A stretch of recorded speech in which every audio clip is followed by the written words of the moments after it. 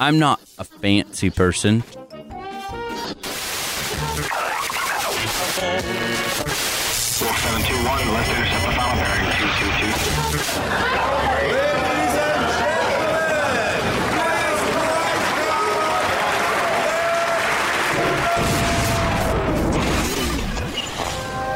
Bienvenue.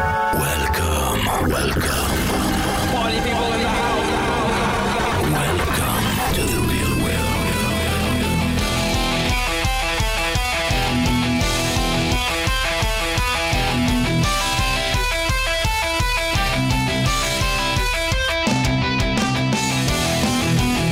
Hey everybody, RC Nation version 2.0. I am Dan. This is episode 195. Scratch that. 196. I was going to say, what the hell, dude? That's what kind of day it is. It's a 195 day, all right? Get off my back. Don't judge me. Oh, I will, heavily. So, most of the gang's here. Jesse's playing hooky. Yep. What's he doing tonight? Think he's bitching. Yeah, he is fishing. Oh? What's he fishing for? I don't know. A good he seems time, to be baby. Quite the outdoorsman. He is. He's talking about coming over to Montana to go hunting. He's asking me if I know any landowners, which I do. Is he going to bring a helicopter? I think that's, well, I would imagine I not. don't even know if he flies. He just hunts and fishes now. Now that he's out of school and can afford to go hunting and fishing, right? I Yeah, think he that's flies true. about as often as Compass puts out a new model. Oh, buzzing. And he's not even here to defend himself. Of course, That's the best part. there's probably not a lot of defending to be had. And life wasn't going to change after he got married. Remember back then? Yeah, I remember. Oh, I just can't wait for all this to be over to actually have a little bit of time. Uh-huh. And all I ever hear is, dude, I just don't have any time. This is so nuts. And it's like, welcome to life, motherfucker. He and I were talking the other night. Tuesday night, he and I got on and were chatting a little bit before our meeting on Tuesday. And he was talking, he's got the truck and now he's on the hunt for a slide-in camper for the truck. Mm-hmm. And he's like, I think it'll make Kayla a little more receptive to going to these fun flies. It's all about pleasing the wife. Well, and last time he was talking about how he's got to get one large enough for him, Kayla, and at least one kid. Oh my God. Oh, there we go. Oh, yeah. No, they'll be cranking them out here pretty quick. Probably already are. Yeah. Oh, lovely. I know, that's funny. And he just kind of nonchalantly brought that up too. And a kid. Got to have room for a kid. Dang, dude. At least the first one. I don't want to have to buy it a second time. Yeah. Yeah. That's what he said. All right. Yep. So Jesse's not here. He's doing his thing. Anybody doing anything exciting this week? Anything fun? I think Nick better go because I think you got some exciting stuff to talk about, don't you, dude? Yeah, one could say that. I have found my holy grail of all items, and that is a 6-ended candle, which I am burning through at a rapid rate. Those are rare, I love dude. You it. better not burn that one out.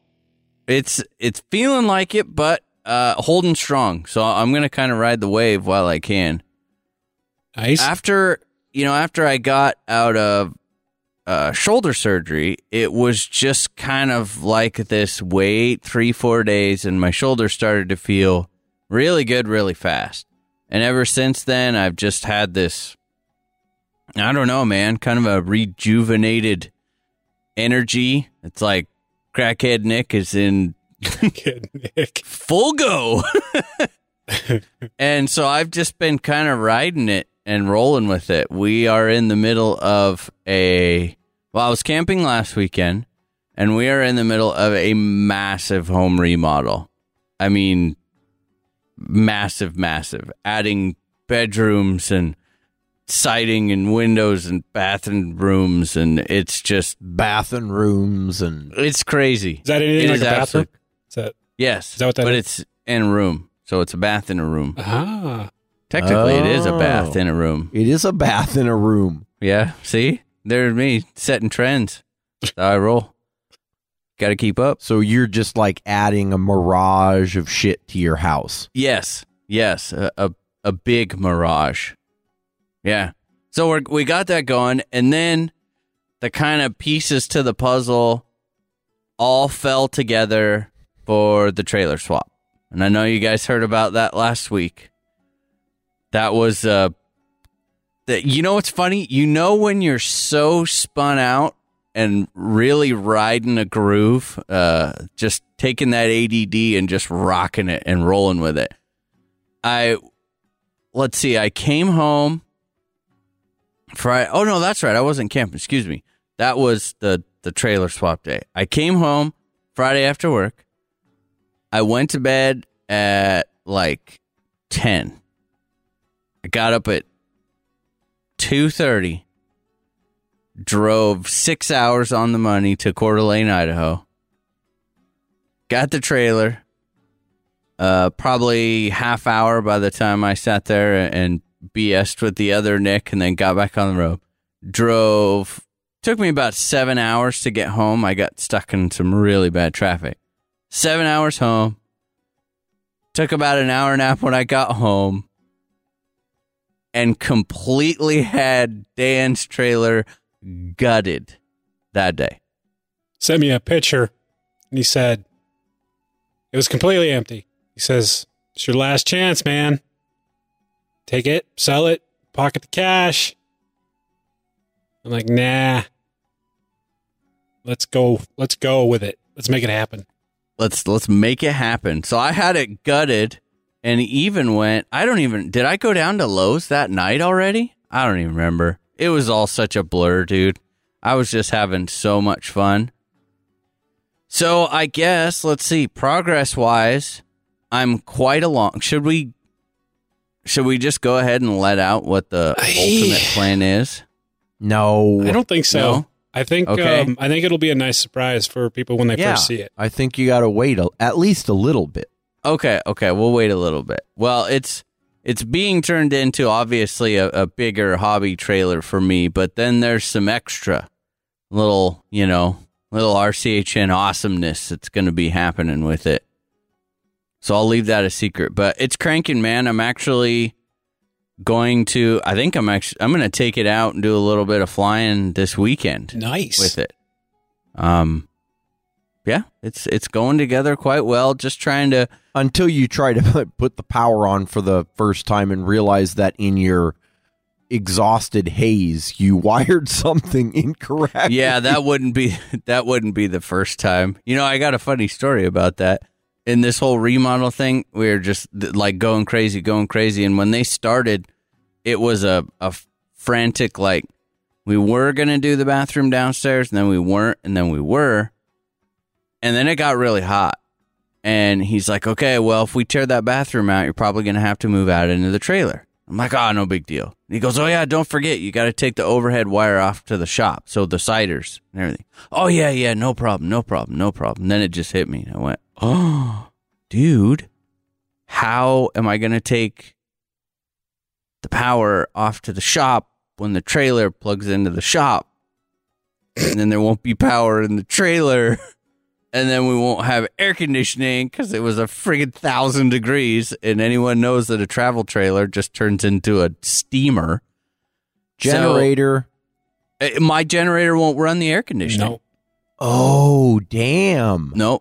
110 volt air conditioning for a trailer, any sort of a trailer, travel trailer or regular, they usually take about 30 amp circuit. Holy crap. Do you want to So it know, was like- before you go on, you want to know my little secret? How I had my generator run that AC? Yeah. Because go ahead. it would.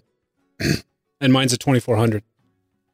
What I would do is I would go to the panel, turn everything off, turn just the AC on, right? Just the circuit to the AC. I would then turn the fans on the AC and let it settle for about 30 seconds. And then I would turn the compressor on.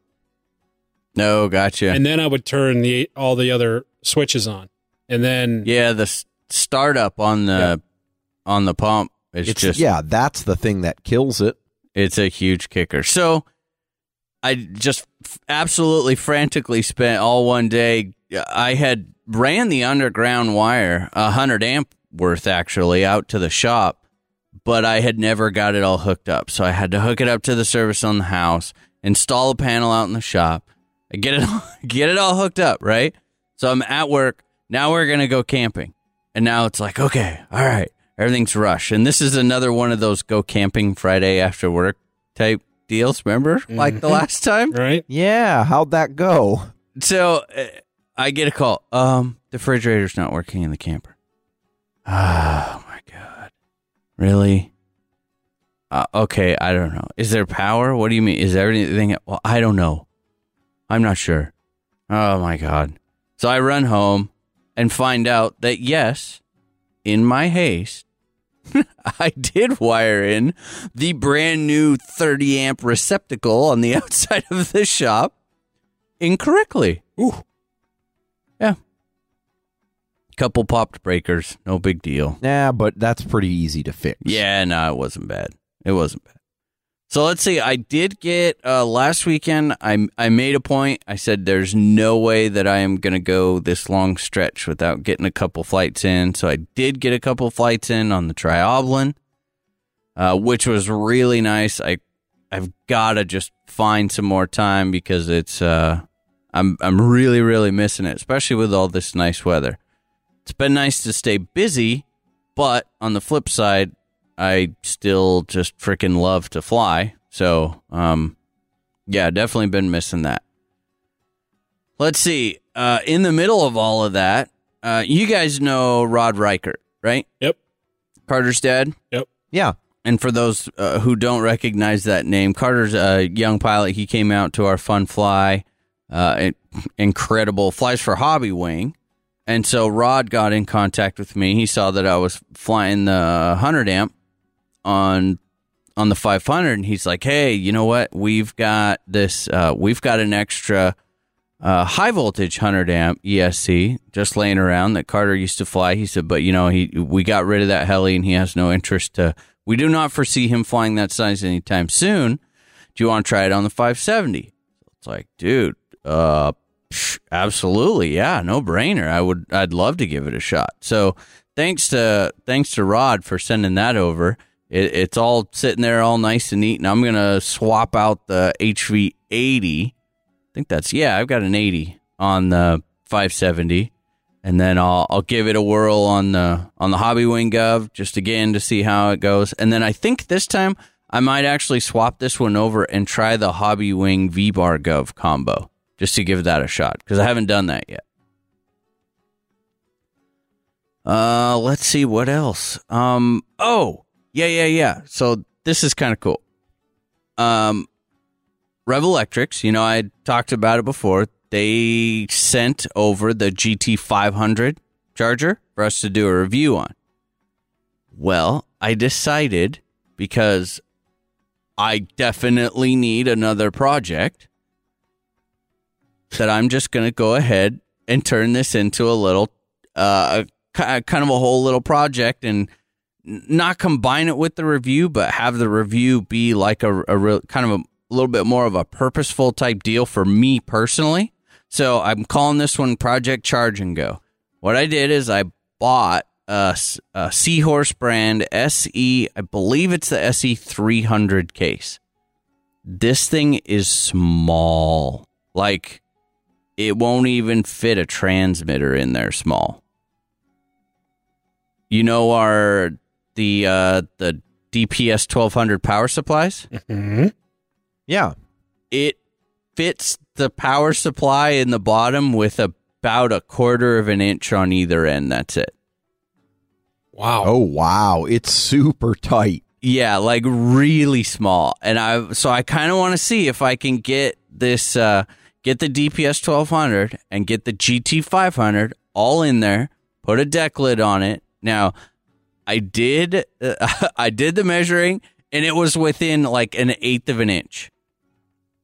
and crossed my fingers, got it, and I have confirmed I'm going a little bit tricky here. I actually have the cover off of the power supply to give me a little bit of extra height.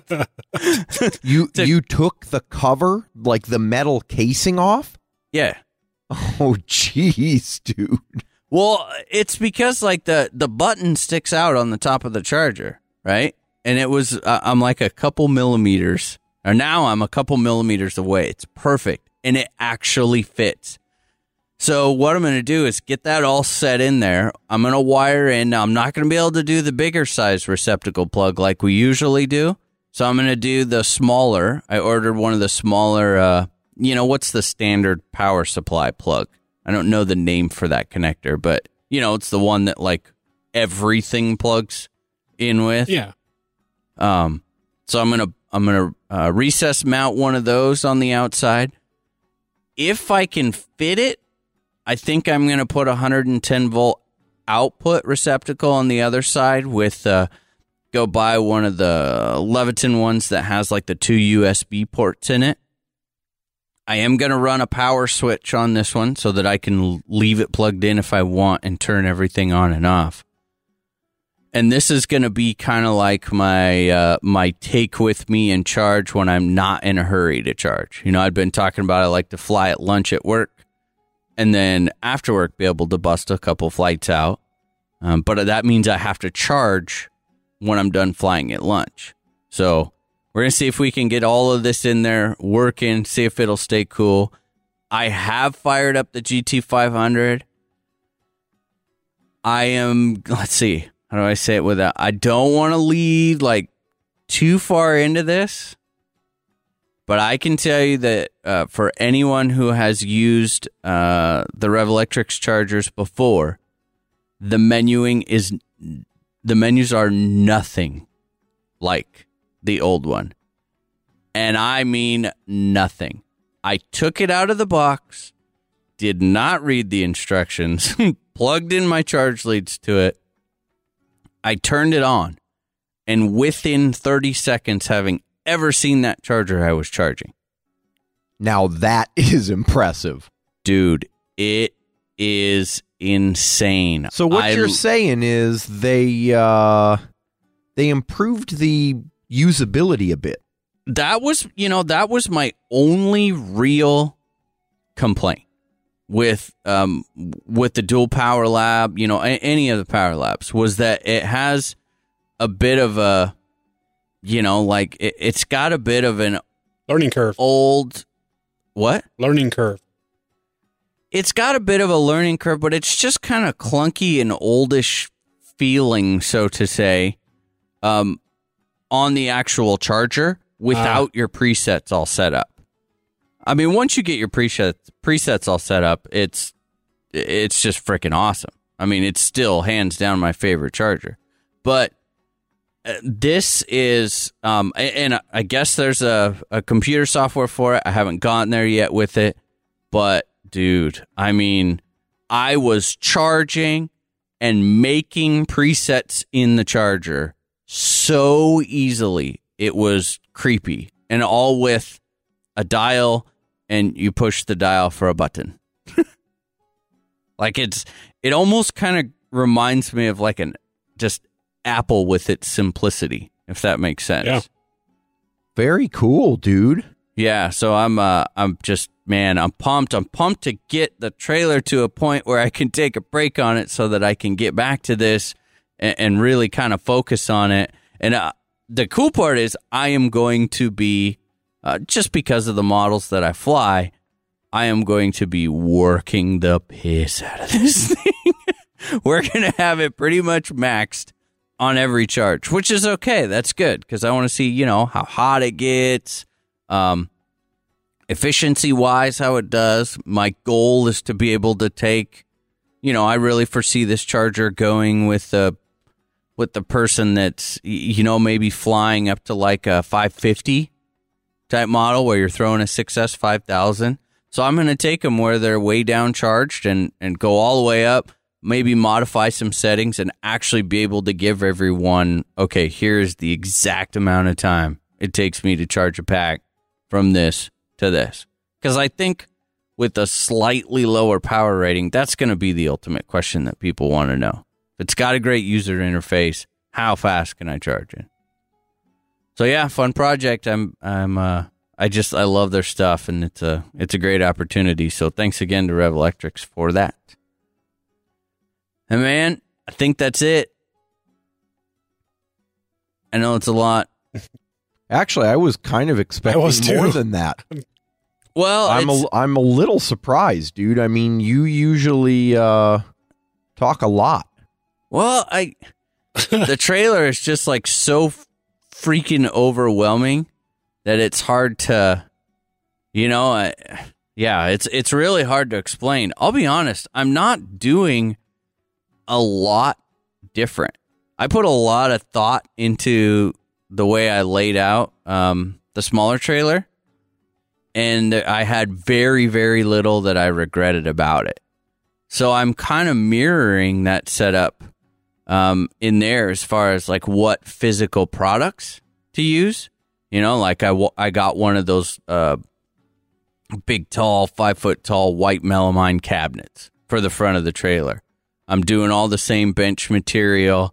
I bought 5 of those Rubbermaid pull-out drawer things. They're, would I love to do like all cabinets in there? Well, yeah, absolutely. But I've already spent enough lately, and I'm trying to keep it, not add a bunch of extra weight. I'm not a fancy person, so if it works and it looks okay, then it's good to me. So layout-wise, it's going to be kind of really similar, just you can freaking play football in there. I mean, it's huge. It is massive. I learned that Dan had tremendous amounts of shit in there. I was going to say, so when you got it from him, how clean was it? Like, what was left? He did a very, very impressive job of getting it all cleaned out. They're really, I think, like of stuff to keep, I probably put together, 2 boxes, like the little Rubbermaid totes. Yep. Probably 2 of those. That was it. To keep coming out of the old trailer. And I mean, all the shelves were still up and the bench and that sort of a thing. But he had really gone through and put a lot of time and taken out, all of the junk. I was disappointed because he left me the Lubriderm, but did not leave me the UV glove. I did leave you a wool glove, though. Yeah, well, wool chafes. Just that UV glove's roll with me on that one. Yeah. You'll have to take my word for it. And what do you mean shit? That's my stuff, man. That's yeah, dude. Come on. We've seen the inside of your trailer. How can you tell the difference? I found props, planker wheels. I even found a freaking Futaba gyro that, I mean, piezo. It closely resembled like the first Apple computer. It's huge. There's like 3. Isn't there like 3 different pieces to that gyro? Like you've got the gyro, then you have like the control box, and then there was some other piece. I don't know. I don't remember specifically, but has that mechanical piezo in there, so it actually spins. Yeah, it was cool. No, it really wasn't that bad. I mean, it wasn't that bad. I'm OCD, so for me, it's it's like it's a little shocking, but in comparison to what we have seen in the past at Fun Flies, this was immaculate. Well, that's not saying much. Yeah, I think you guys was anything stuck down with shoe goo?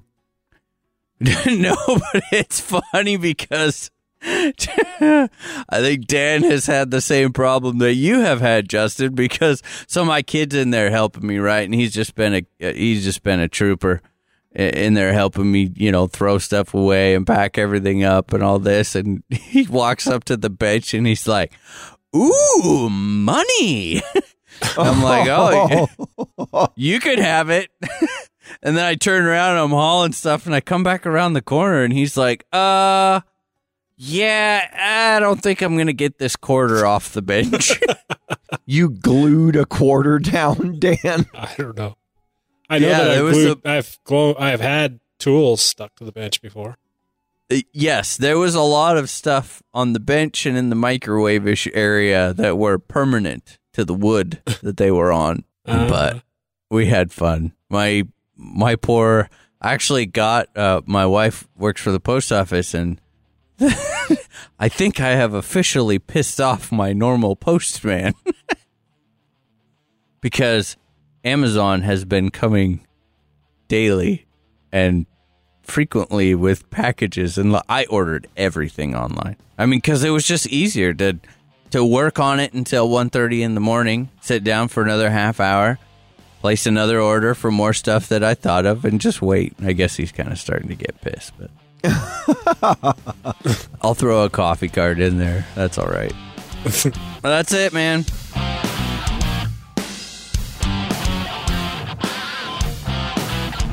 We say it all the time, we are the 99%. I have Alan with me to tell me about his experiences with the Soko Heli tool. Well, Dan, I am the 99%.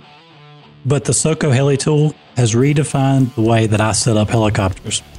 I've owned the Soko Heli tool for almost 6 months now, and I've used it on every helicopter that I have. I love it because you can pair it with the app. You can set your swash blade up level every time without using a swash leveling tool. The blades are already tracked before you make your first flight. All you're concentrating on is flybarless tuning because you've done it right, and it is exceptionally easy with the Soko Heli tool. Thanks, Alan. Well, there you have it, folks. Straight from the horse's mouth, the heart and soul of the hobby. So if you're looking to find out more about the Soko Heli tool, you can go to www.soko-heli-tools.com.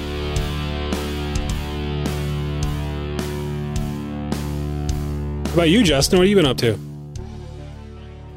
This week has been really horrible for pretty much everything. Too much work. The last couple of weeks, I've been at probably 60 plus hours a week, which is just freaking ridiculous. And it's typical, right? Because, we're recording right now on the 24th, and IRCHA is a week and a half away. Like, I fly out a week from this coming Tuesday, and I do not feel ready at all. So this week, I have not had an opportunity to fly yet. Didn't get out last weekend past my Friday day off.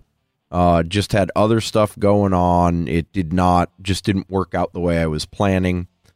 This entire week, as you guys remember, I was waiting on one part. One freaking part for the Diablo Speed. It came in early in the week, and I was able to get that finished up, got it built back to normal.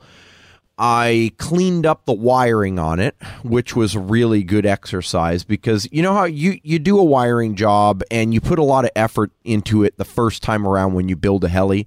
And then as you're flying it over the number of flights you go through, you look at the wiring ever so often and you start getting ideas. Well, I could do it this way. I could do it that way. And then maybe you crash it or you have an issue or you do a rebuild and you get to go back and work that differently. That is a really good feeling because my wiring job now is like 10 times cleaner than it was originally. So that's very satisfying. It didn't look like a rat's nest before, but it was the first time I had wired the Diablo, and you've seen it. There's not a lot of room to get stuff to and from the ESC and the flybarless system. So I spent a lot of extra time doing that, getting it all cleaned up. Added 2 temperature sensors, one to the motor mount and one to sort of the mid to rear portion of the main fuselage so that I can get sort of ambient temperatures to get a feel for what the batteries are sitting in the entire time. Just some data, nothing crazy. I hardwired the cooling fan of the Cosmic into the BEC and the buffer pack. So this is a little 5-volt fan. And you buy it with the Cosmic Cool, and it's supposed to plug into one of the 3 accessory ports and get powered at 5 volts. Well, I said, screw this crap. I need more cooling. I'm hardwiring it into the 2S LiPo buffer pack and the 8-volt BEC. And now, man, it moves some air. It's like I think the Scorpion fans are like that. I think they're actually supposed to be like a 5-volt fan. They don't say that, but boy, let me tell you, that little fan, when you plug that into a 2S or 8-volt BEC, oh, they are just like vacuum cleaners. Oh, yeah, dude.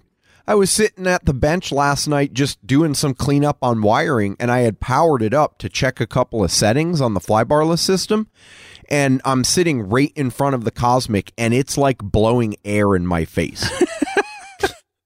It's freaking great. That's why I put a switch on mine. I just had to, and, with all of those switches that you get when you buy a new transmitter, those crappy little...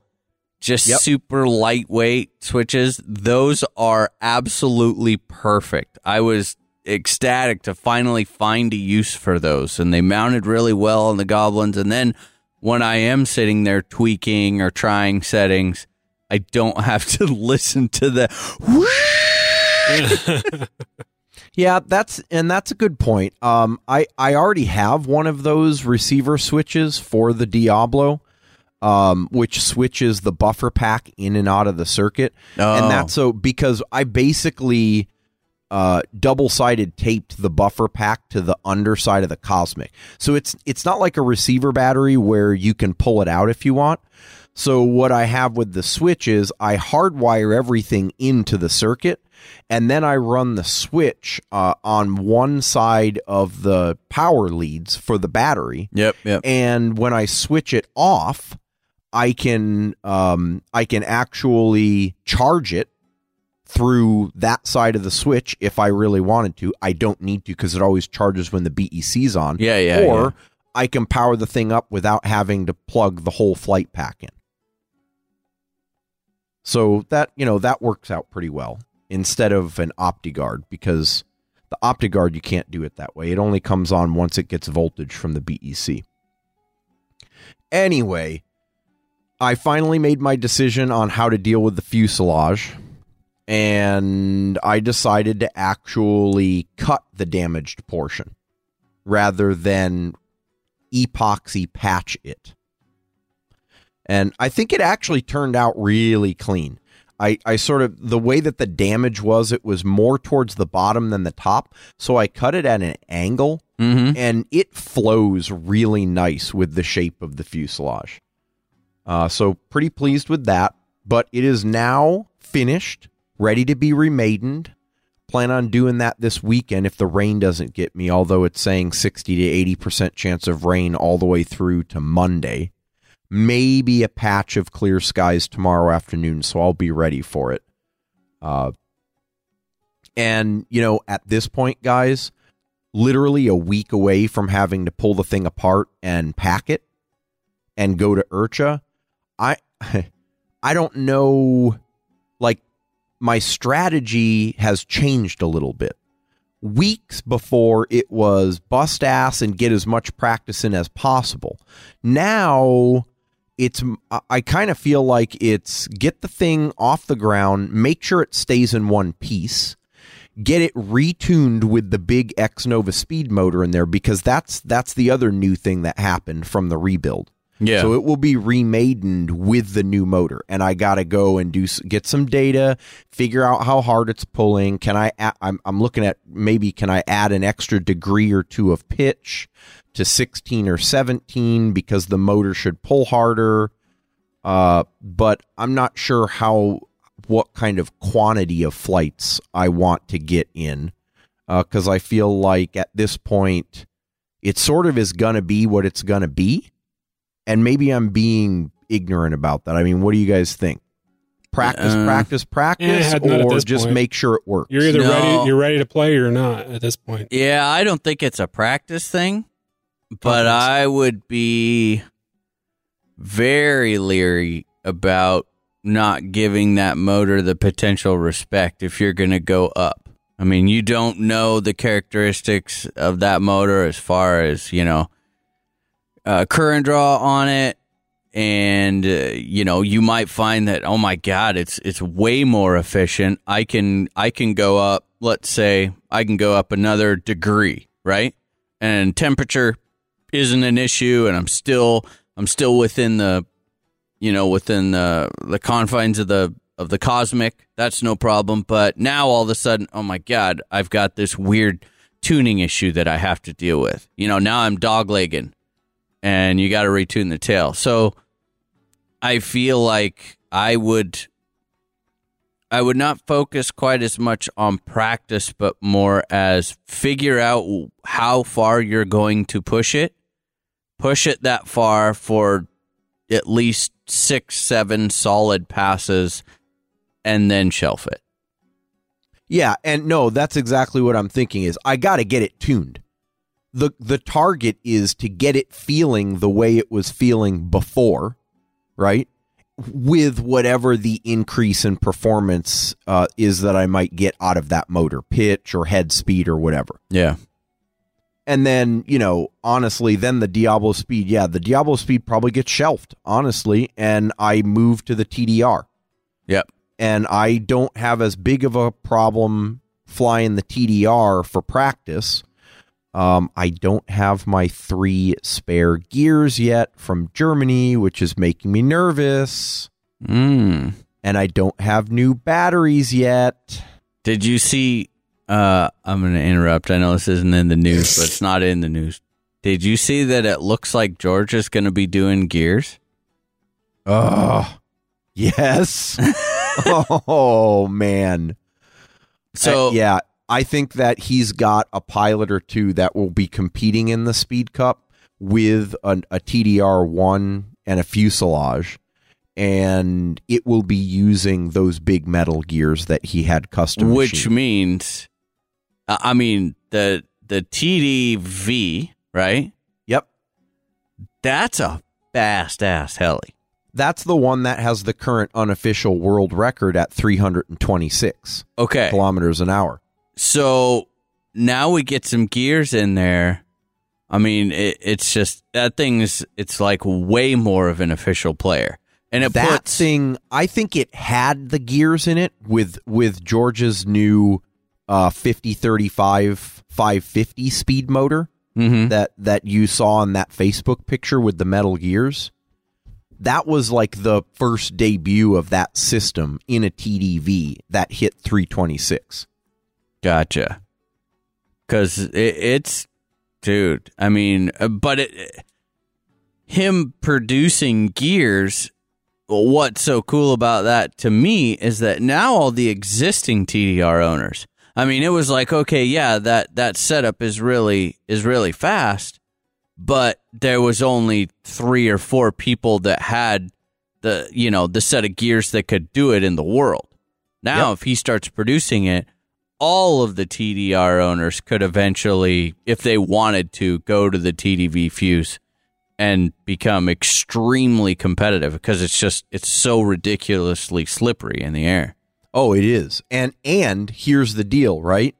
Martin, the designer of the TDV, I talked to him a couple of months ago about if he had any more available. He's not making the TDV 1, but he's been working a TDV 2, which is an upgrade to or an evolution of the design for the TDR-1. And so if I can get the metal gears, and I put my name on that list too for the TDV-2. So yeah, dude, it's on. I mean, this year, it's on with my plastic geared TDR speed canopy in Pro Modified class. But, yeah. And boy, So I competed last year with 6 people in Unlimited. We have 13 people registered. Nice. Sounds like it's growing. Dude, It's growing, dude. It's just like skyrocketing. It is going crazy. We've got 13 people in Unlimited, 12 people in Sportsman. We've got like 7 or 8 in the mini A and B. It's just ridiculous. I mean, it's going to be a huge event. You know what I love? It really puts a smile on my face. I love to see people getting into this, because here, you know, we come off of an episode where it's like, oh, is the hobby slowing down and multi-rotors is picking up. And then you jump back over to our world and speed is just skyrocketing. I mean, new people are getting into it all the time. The speeds are constantly being pushed and new records being broken. I think it's really exciting. Even, you know, personally, it's at the top end, if not slightly out of my personal budget. For the hobby as a whole, I think it's just great. Yeah, I'm getting super excited about it. I'm just going to go and do my best, and hey, we'll see what happens. I don't think I will be anywhere close to the top, but as long as I do better than I did last year, and I'm happy with it personally, then I'll be good to go. Cool, man. Yeah. I think that is pretty much all I have to say about that. Dan, So, how you doing? either of you guys burn any nitro this week? No. Can't say that I did. Ah, I did. Yes. Oh, yeah. Burning the How nitro. did it feel? It was good. It was good to get, you know, of course, I hadn't flown that damn thing forever. And I just said, you know what? This is crazy. So the heli fits in the backseat of my truck great. I've got a lockable, huge plastic box that fits in my truck where I can keep nitro stuff in the box. It's locked, sealed, all that good stuff. And I went down to the field a couple nights after work during the golden hour, right? Got some flying in. It was fantastic. It was very nice. A couple nights this week. I think Tuesday night and Wednesday. Wednesday I flew at work as well. So a couple other exciting things. I got, I've changed all the bullet connectors out on my electric helis. Oh, nice. What'd you go to? I was really struggling soldering these C5s, those big ass, you know, ESCs. I had a bunch of Castle bullets. I think they're 6.5, maybe only 6. You know what I'm talking about, the green ones. No, yeah. I had my little station wagon, which had like 3 toolboxes in the back seat, and I hadn't looked at them in a long time, and I was going through all that stuff. I found a shit ton of those. I don't even remember buying them. I remember I remember I bought them when Ed was working on the Rush freaking 10 years ago. I don't know, a while ago, a long time ago. Wow. And I was like, this is awesome. I had like 4 packs of each, male and female. So 12 sets. And so that means that I finally got the Forza soldered up. The mystical BEC issue is solved. Yes. It is ready and you to fly this verified it, weekend. right? Like you powered it and nothing let out the smoke. No smoke. Everything Awesome. worked. Well done. The E700. That's flying this weekend too. Holy cow. Dude, And what hey, got Dan. into you? Huh. What voltage are you charging at? Well, I'm still charging at 12, but that's my own damn fault. Yes. I got some, finally got my power supplies back from Nick. Hand delivered. Hand delivered. I drove 6 hours to deliver And those what powers. what voltages are you running now? I haven't put them into my case yet. Nick, So, did you? I Did did you not actually get it? I did not do the fixed resistor in his. I just left the stock one in there, and there was a reason for my madness. He had mentioned that he possibly might do 3. And the iCharger 306B will work up to 36 volts, but it is like 36.0 max, and it will throw a warning. So I didn't want to go fixed resistor because then he would be committed, to like 14 volt supplies Right, or whatever. So I just went ahead and adjusted them as high as I could get them in there while leaving the factory potentiometer in there. Okay. So they're sitting at like, I want to say right at about 13 volts each. Yeah, So 13, a little bit over. personally, I would only run 2. I mean, I would run it at 24 volts myself. that's what I'm going to be doing. Yeah. Keeps it light. And then, they went from Nick to Dan. The other Nick. Yeah. Speaking of that, the other Nick's coming to Snohomish with me. Oh, Who nice. is the other Nick? Do I know this Nick? Nick is a coworker at work. So, yeah.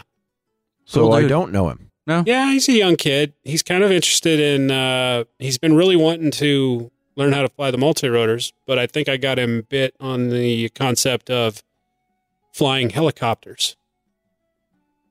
Oh, So there you we're go. looking at a 500 for him. I'm going to buddy box him on the 500. Oh, there you go. And then, so he's really interested in coming and hanging out with us. Don't know. He's thinking about it. I don't know if he's going to be able to do it, but he'll ride over with me if he does. And come hang out, watch some helis fly, drink some adult beverages with us, watch the show, that kind of stuff. Ah, yes. Just kind of looking forward to it. So let's see. We got the Nitro in the air this week. Tomorrow, the Forza and the E700 will go up for at least a flight. But I got to tell you, I'm digging the Nitro. The only problem is I forgot I only have what's in my big 2.5 gallon jug, because what little fuel I had left stayed in my trailer, Ah, which wasn't much. I think there's only a case in there. Maybe a case. there was exactly one case. Yeah. Do I have you a couple- need more, Yeah, it's dude? Because I've got like 2 cases, 2.5, 3 cases.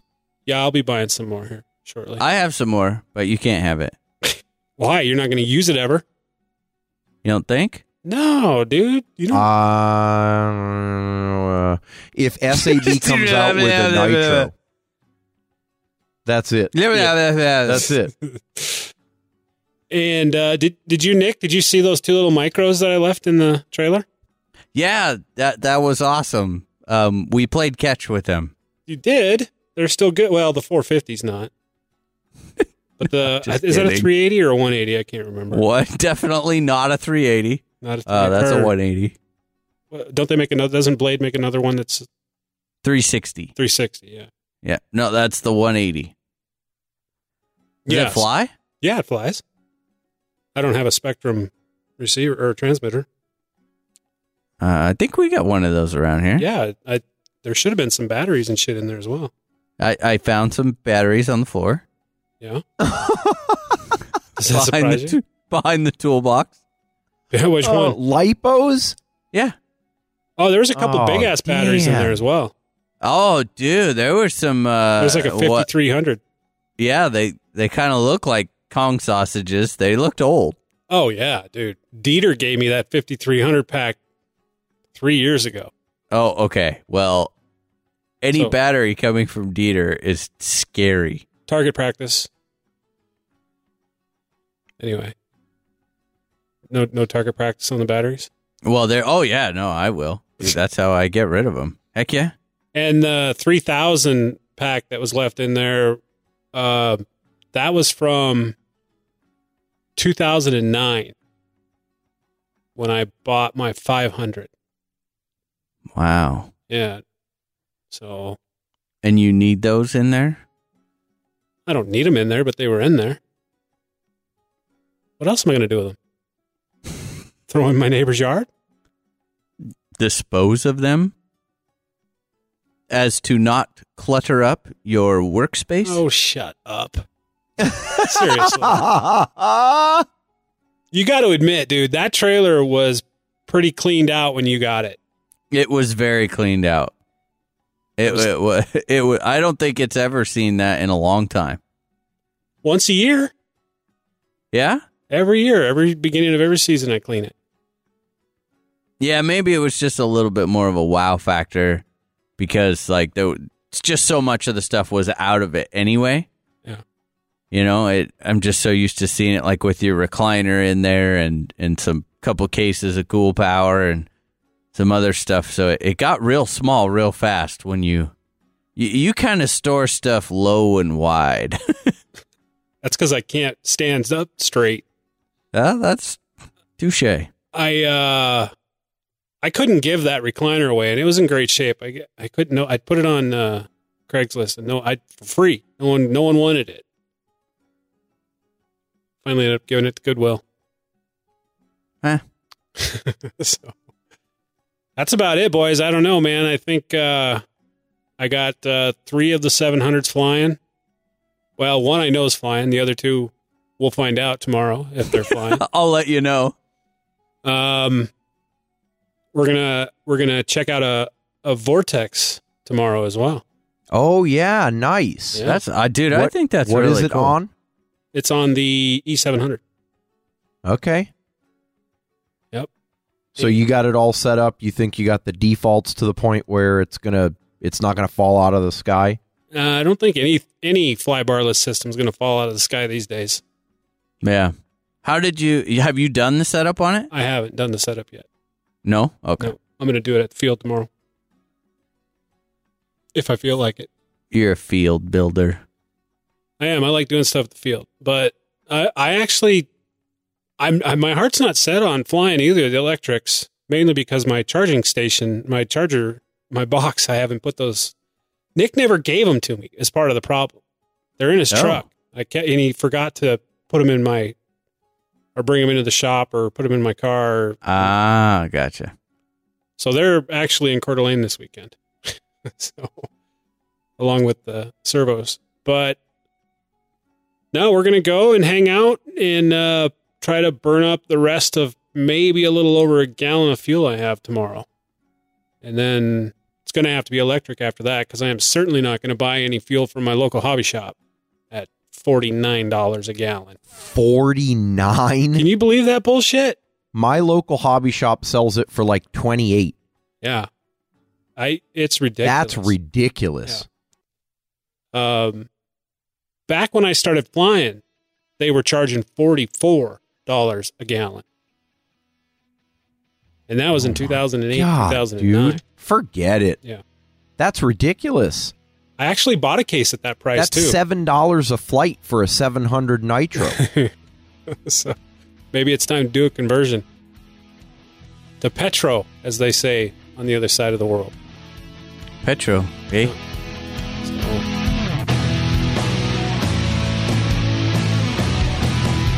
When shopping online for heli parts, 2 most important considerations we look for are selection and customer service. LowerHeli.com not only has the selection you need to get your helis back in the air, Ken also prides himself on having the best customer service in the business.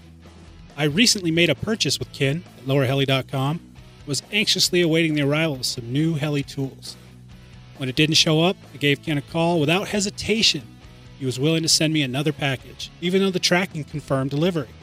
I told Ken to hold off for a day or 2, and sure enough, the post office found my package and got it to me. This just goes to show LowerHeli.com is willing to go the extra mile for you.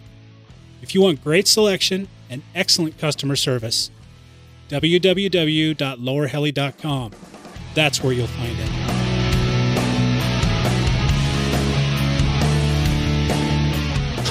Let's see. New bullet connectors, new fly-barless controller.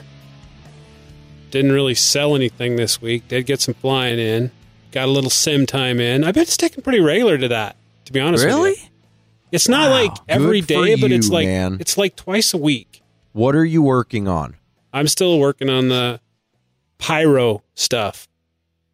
Ah, you're pyro flipping? Yeah, I'm burning the helicopter as it spins in circles. No, I'm still working on it. I'm just struggling to wrap my brain around it. I'm too old, I think. You're That's what doing the it is. half pyros, right? Yeah. Yeah. Left rudder, right rudder. Left. Just keep working it, man. 700 feet. I mean, I was doing them before. I know. I've seen you do them before. I just don't know why I'm struggling. I think it's because of just lack of stick time, to be honest with you. Because let's think about this. I have only flown, I probably got four or five flights in probably in the last month. Right? That's sad. You know what we should do? That's pretty rough. That is rough. Since I've got 14 SG here, Yeah. we should get it all set up on the buddy box Oh, yeah. at Snohomish, and then just make you go out and do pyro flips. Well, in real life. you're going to have an extra bedroom here pretty soon, aren't you? I should come visit. You should. Absolutely, man. I think that'd be freaking awesome. Yeah, I mean, road trip. Love that. Heck yeah. You But- can kind of do that when you got a trailer. I know, right? I'm so looking forward to that. I kind of threw a wrench into Nick's work. I'm not gonna do it, but he was like, "Oh, I knew you were gonna do this, you ass." I said the other day, I'm thinking about coming over a little bit early to pick the trailer up because I was kind of thinking that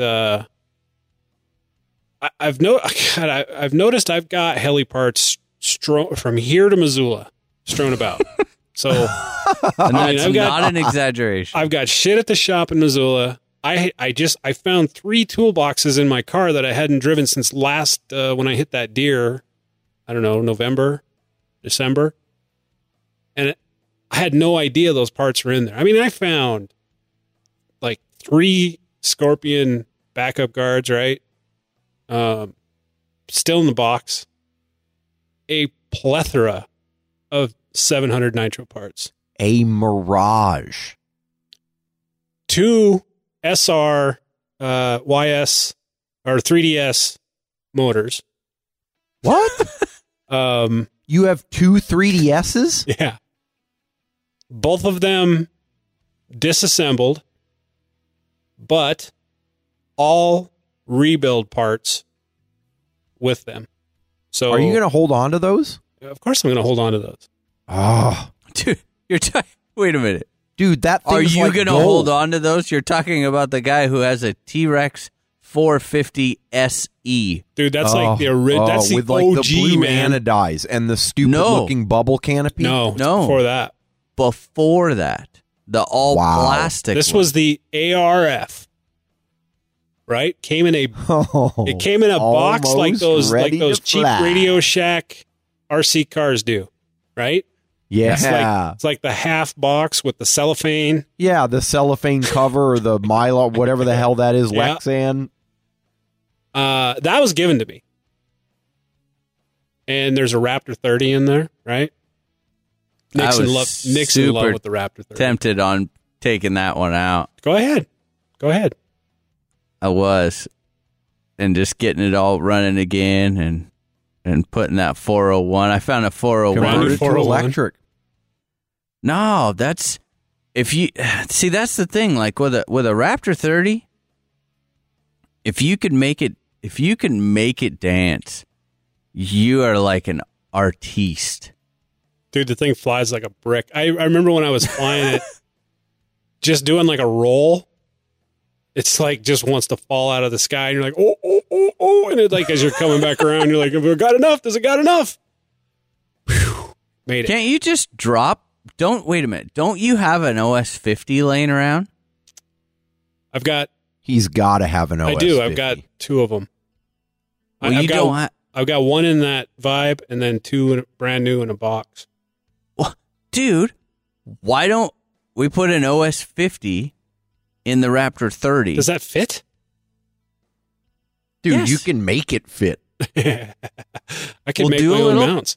We'll do a little digging. We'll put the 50 in the 30, and then And the like 30 and the 50. no. And then see if we can't. Someone has had to have converted to flybarless. Oh, I don't know why. It seems like it'd be easy to convert it to flybarless. Right? Why wouldn't it be? Just take some shit off. That's right. You got the general idea. You know Make what? Sure there's Here's the some problem. linkages and shit up there. Here's the problem with that one servo setup, right? It's really hard to get the throws that a flybarless controller needs for the control loop. Mr. Dremel says, I don't know, man. I don't know. I mean, there's physical limitations. Those things Yeah, are designed it's for not like, so physically limiting that a Dremel grinder can't dude. clean it up. Those things are designed for like Mr. eight at the Physical top and four Limiting. at the bottom. Meet I mean, Mr. Physical Freeing. oh, you guys! I swear to God. That's what we do. We mess with stuff. I didn't leave the Ergo 30 in there for you to laugh. What at. about the Vibe? I found the canopy. for the Ergo? Did you? Was that in there? Yeah. Huh. That Definitely too don't was throw that away. behind the toolbox. Don't throw that away. Keep that for sure. Yeah, it looked Yeah, like because it. you'll get that flying this winter. Oh, shut up. I don't like you anymore, Justin. That's a good one. Yeah, I found a bunch of canopies. You got some T-Rex canopies Oh, in there, yeah. and I found the Vibe canopy. Yeah, You yeah. should get that Vibe going. You know, I don't think it'd be that hard, to be honest with you. That's got an outrage head on it. It's flybarless. I So want to see you roll up to freaking Snohomish. Get all those flying. Unpack your stuff. Put it on some like busted ass, shitty, stained, half broken card tables, right? And then put a garage sale sign out. Justin, And you can sit there and peddle your wares. I don't sell shit. I mean, reluctantly, I will. But especially He really helicopters. doesn't. Ergo 30, 25 cents or best offer. No, you must not know, dude. That's a that's You a do work not of know. art. You must not know. Do You I need to must look not this know. thing up, Dan? What's that? I'm going to look it up now. Dude, it's a great heli. It's like it's a JR. It's like awesome. I feel like Dan just needs to invest this winter when you're sitting there, put down the WoW. I don't play WoW, you bastard. I hate that goddamn game. Wow. Ergo 30. Okay, I'm looking at it. Or put down whatever It looks old school. Kings and Knights and Kings Dungeons and and Dungeons and Dragons. Dungeons and Yeah. whatever it is that you're playing, and you have like almost all of the parts to get these things going. I'm missing I'm missing a few key components for the Ergo, but they're hard to find parts for that. The the Kyoshos, You're not missing anything for the Vibe. I think there's a problem with the Vibe, and I believe there's a busted. Take a close look for me, but I think that I'm not looking at your shit. No. But go ahead. No, never mind then. Fuck you. Okay. It All looked right. quite intact, though. No, there's something wrong with the tailcase on that. It needs to be replaced. Oh, okay. Yeah, last time that flew was at a couple years ago at Othello. The tail busted about 50 feet in the air, and I had to auto it down while it was pirouing. So, yeah, All right. that's about it. Got my stuff. Sweet. Can't wait for the trailer. It's going to be nice to have a small trailer. And, yeah, go to some fun flies. That it? Well, what Yeah. about news? Do we have any news? Yeah. Do we have anybody who the news is brought by this week? You know what? Yes, we do. I'm going to give some credit. This week's news is brought by all of the Heli Freak members that made that big list of news for us to talk about. Thank you very much, because it really does, with how busy we've been lately, it does help. I do appreciate it. So moving on to the news, we have, I had a listener send this to me. I think this was 3D Cup, I believe, in France. Kyle Dahl did my forward flipping auto at the end of a flight. Way. Yeah, but okay. He did quite a bit of other stuff before it, and it was not expertly executed. He jackhammered the landing pretty good. But nonetheless, for those who are like, I'm curious to see if this is actually what's happening, you can watch this link, and that is the auto, but without all the doodad before it. Now this is kind of cool. I got this sent to me. So actually no, I take that back. rcheli.club/programs/all. This is a website that was created for training programs. And they have like all of the training. Well, I shouldn't say they have all of them.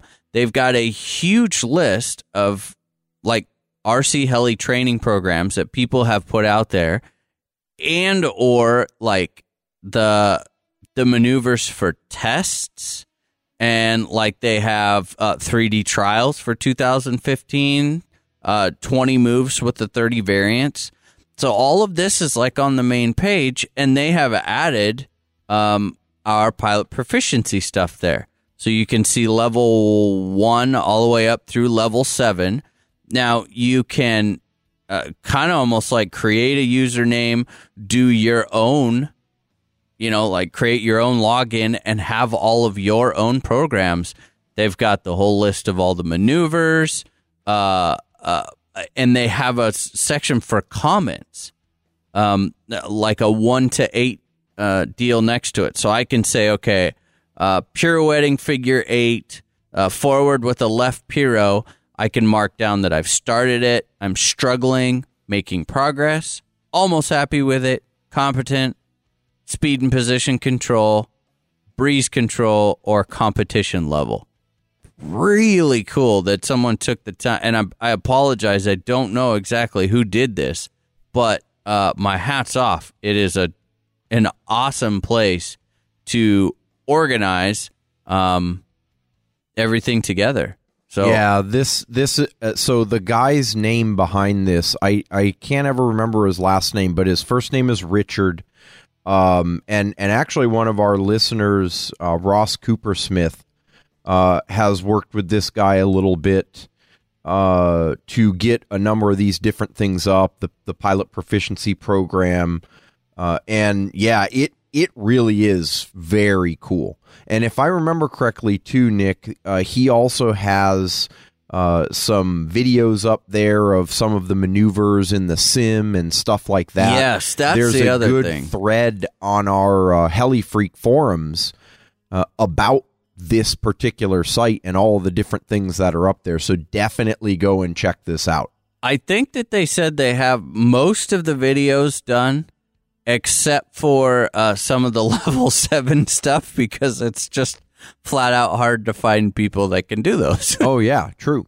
Yeah. So my hat's off for putting this together. I think it's awesome. Anytime that we can get more organized, training for everyone out there, the better.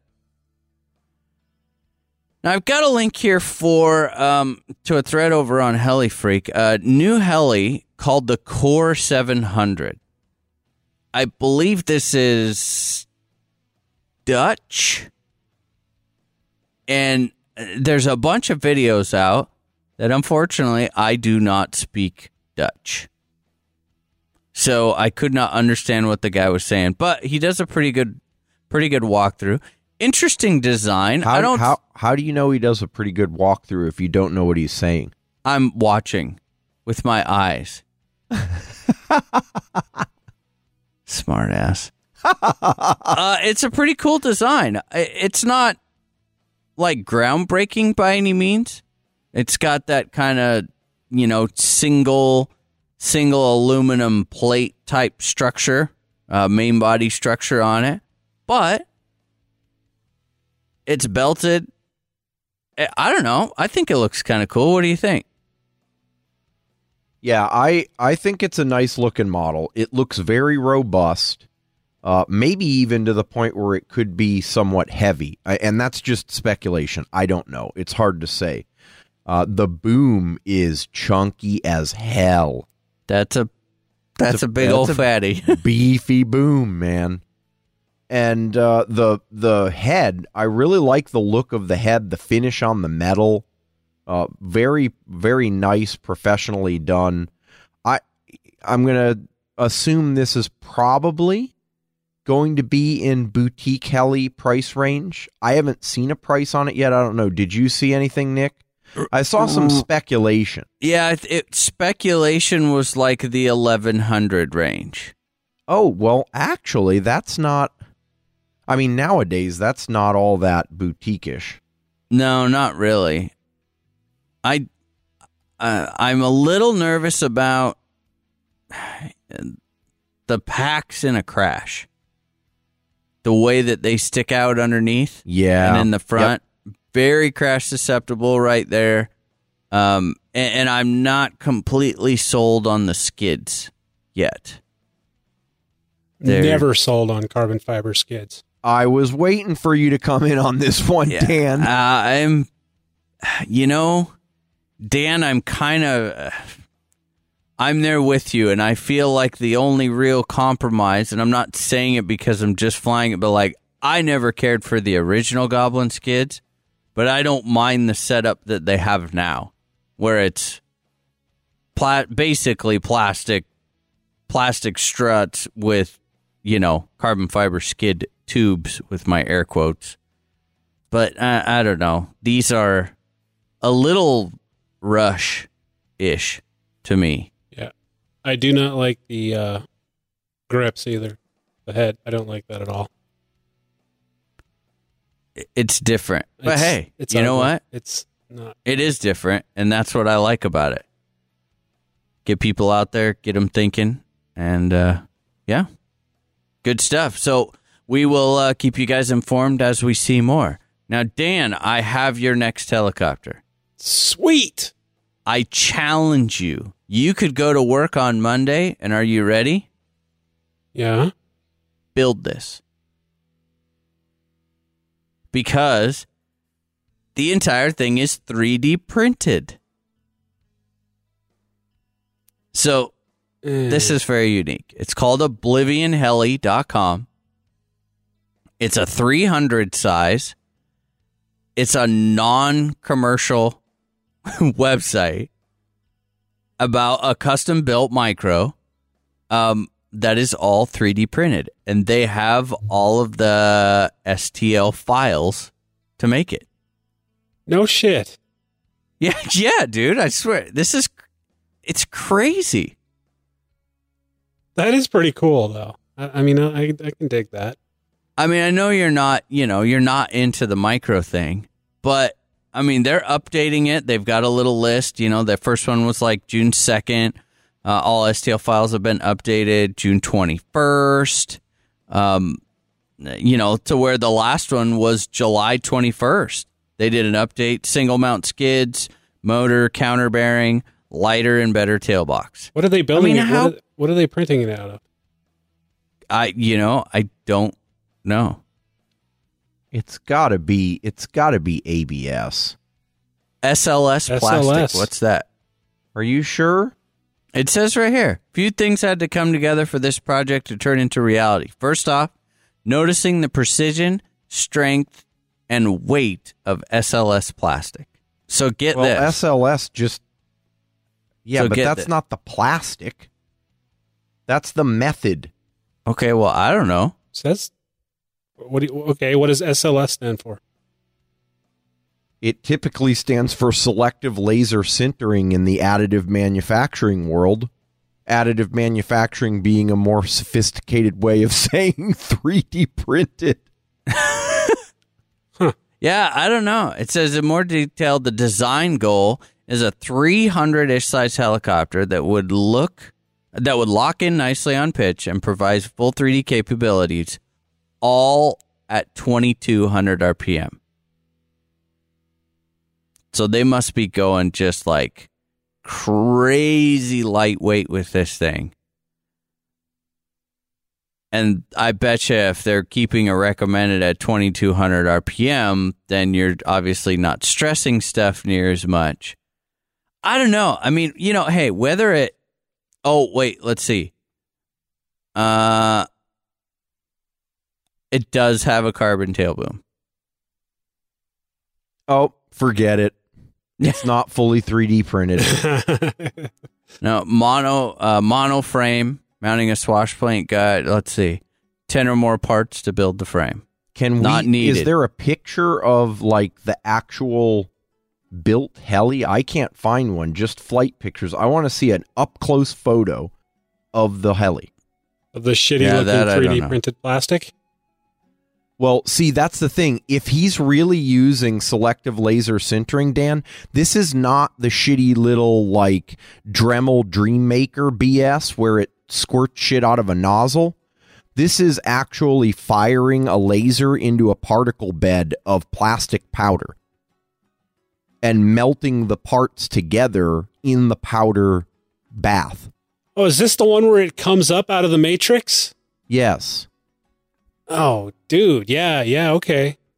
That's selective metal sintering. Yeah, it says right here. Selective laser sintering, rather. So it's not really 3D printing. Let's see. Practically anyone can send them off to shapeways.com or other SLS services for printing, which has a low price tag. Yeah, it's SLS. It is not 3D printing as the public knows it. It's all 3D printing. Right. But well, still. hey, I think it's cool. I mean, yeah, dude, I think it's a killer idea. Even just, and if you guys are curious, this is another cool. Justin, please correct me if I'm incorrect, but you can download. Hold on, I've got it here. Bear with me. I'm gonna slow down and pause so I can find it. Just speak a little. You're going very slowly. This is buying stalling some time at a very Dan, top let's sing a song. Dan level. doesn't know how to sing.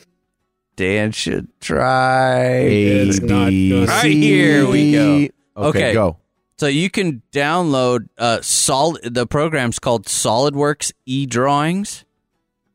Oh yeah, it's just a 3D model viewer. Yeah, but it's actually a really nice one. That's what I use.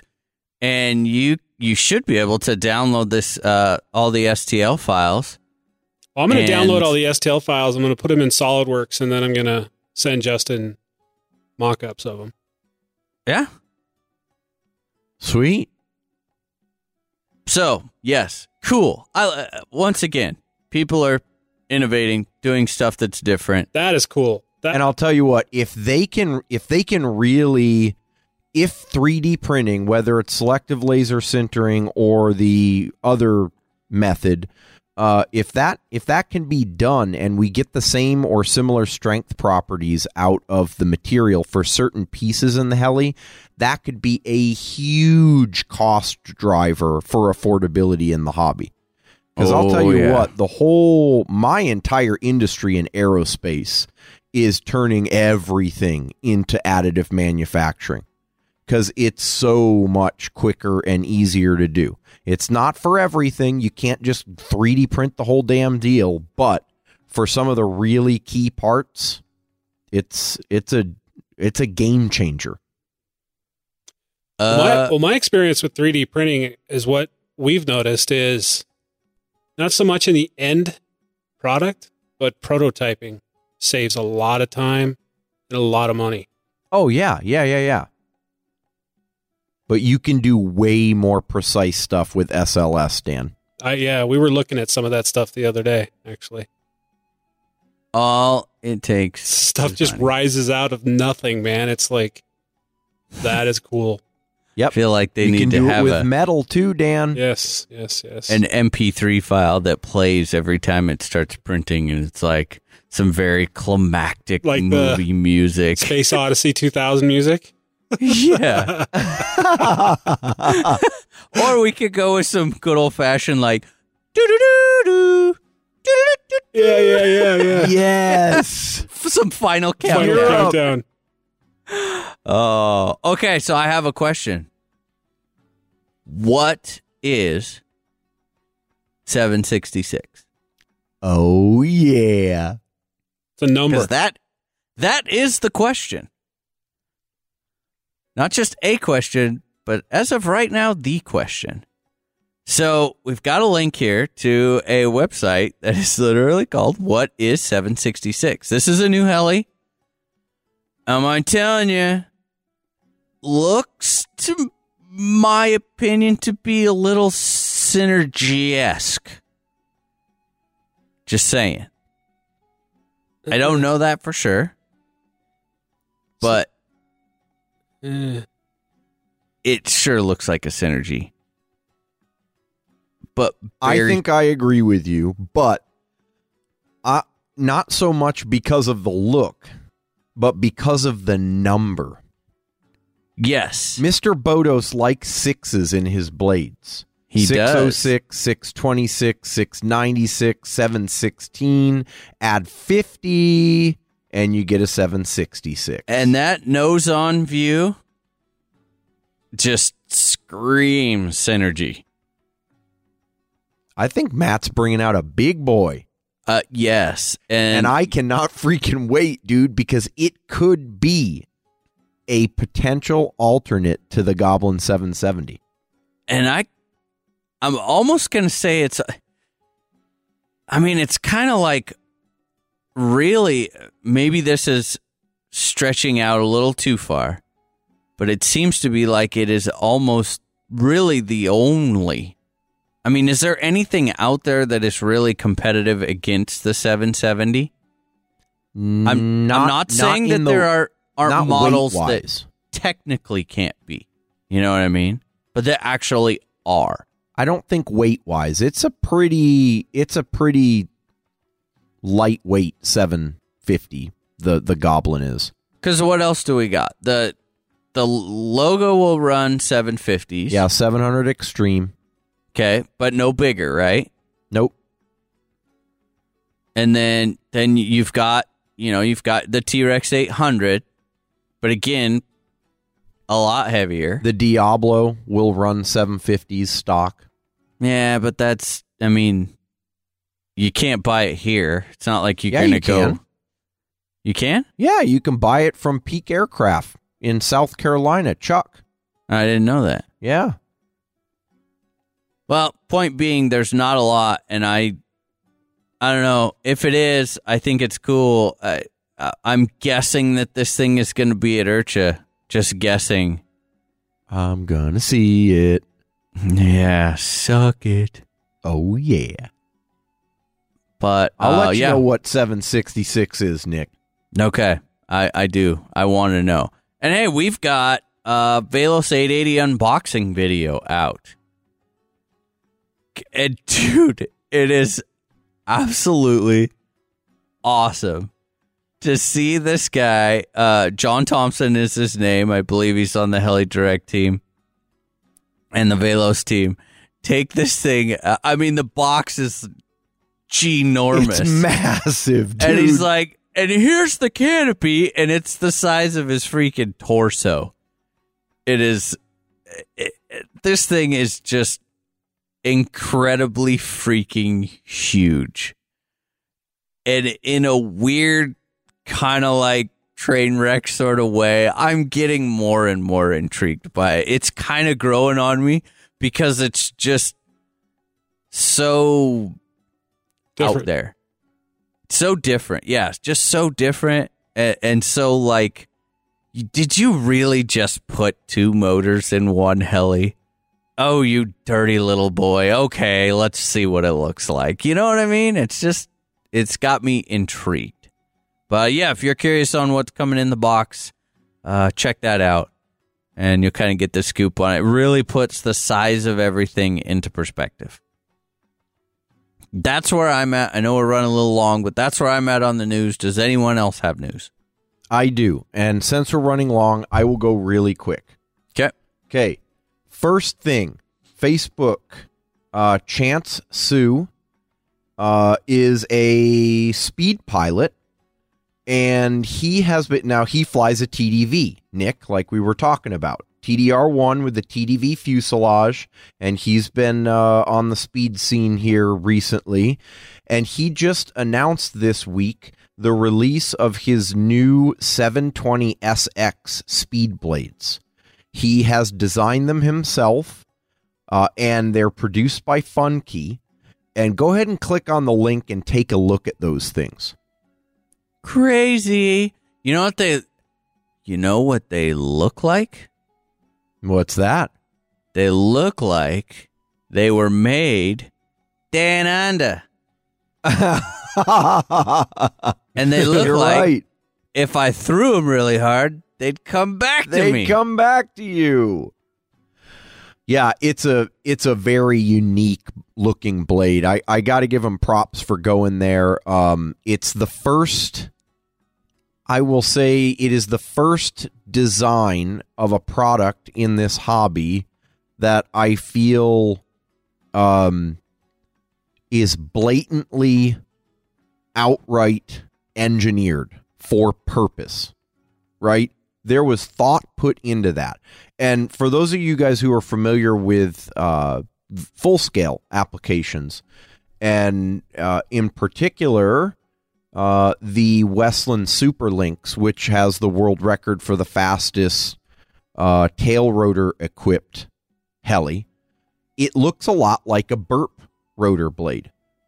Burp stands for British Experimental Rotor Program, but this was something that was developed in the 70s and 80s, and it has a very similar shape.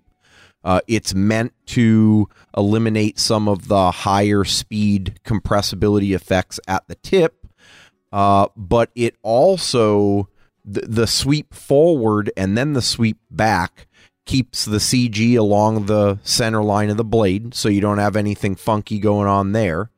It reduces compressibility on the advancing side of the disc, and it also reduces retreating blade stall on the retreating side.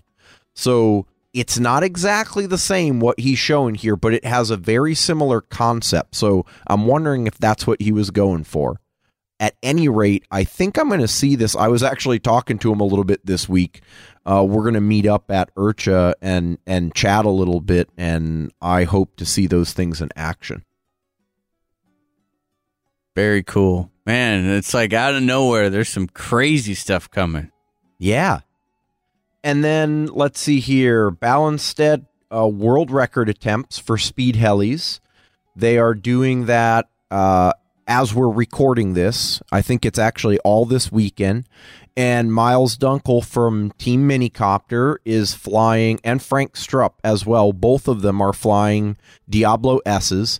Pretty highly customized. Landing gear cut down so they're smaller. Gerd was saying in the Heli Freak post here that the tail section of the fuselage is ultra thin to cut the weight back on the tail so that you don't have to put lead in the nose. So in doing that, you save yourself like probably over 150 to 200 grams on the total heli. But he says it's so fragile it wouldn't work for everyday use.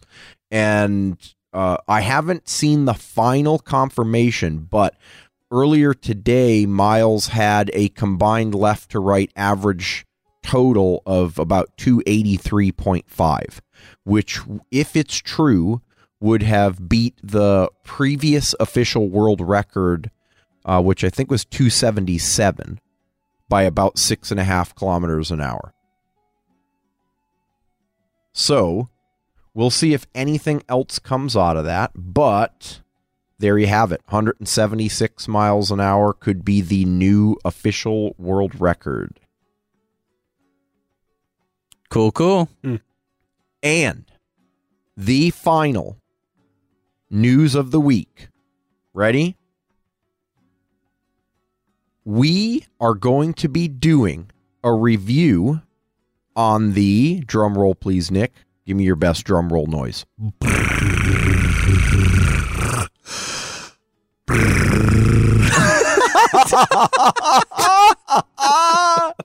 That was fabulous.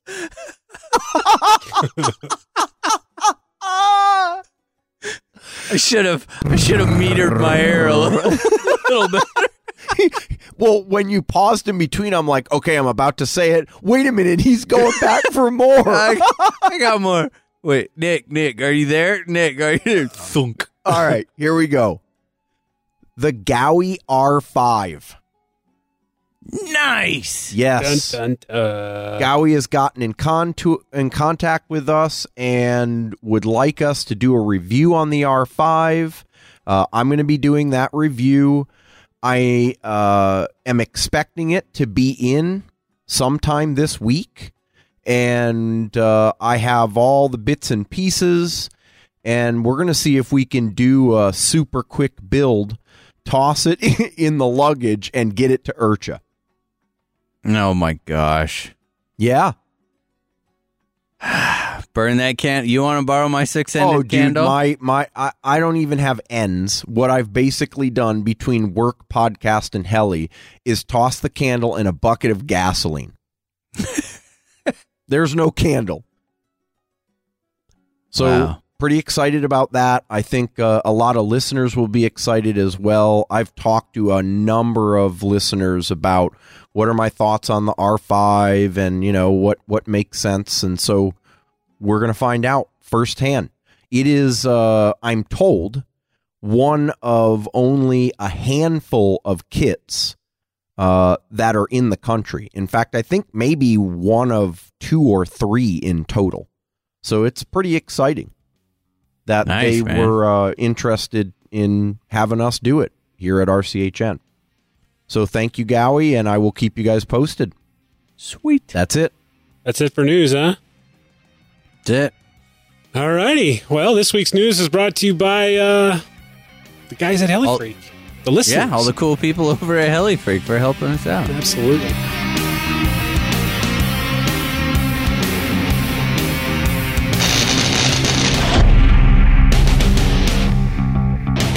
Revolectrics USA. They have a great selection of battery chargers and battery management systems to include charging adapters and power supply selection. They have LiPo batteries and flight stabilization systems as well. They also have a wide variety of accessories and RC hobby sports gear too. Log on to www.usastore.revolectrics.com to find out more. That's RevoLectrix.com. It's all right. This guy. Wow. You need a minute? Should I call I 911? need to grab some lube real quick. Oh. It's a great segue. Oh, yeah. Oh. And enough glove. That was planned. Was it? Absolutely, it was planned. Yeah. Okay. Fill us in. So, had a few questions. Justin, you kind of picked these up. Were these off of the HeliFreak, or did you get emails concerning No, these? actually, I got an email from a listener recently. So, And his question's pretty specific, but I thought we could actually expand it a bit. absolutely. All things lube. All things lube, guys. Now watch out. Because there are way too many opportunities for this to go off-road. Never. Let me start by reading the listener email. Okay. Hey guys, I have a question regarding lubrication for the belt, whether for the main or tail drive. First of all, is it preferred to lube the belts? If yes, what type and brand, how much should be applied, and how often? If not, then why not? Coming from Torque Tube Gears, it took some researching, and I found so many different opinions before I settled on Dry Fluid Extreme Gear Lube. What I like about it is that it works, makes the gears quieter, and doesn't splatter all over the heli and make a gooey mess. Those are the characteristics I'm looking for the belted version.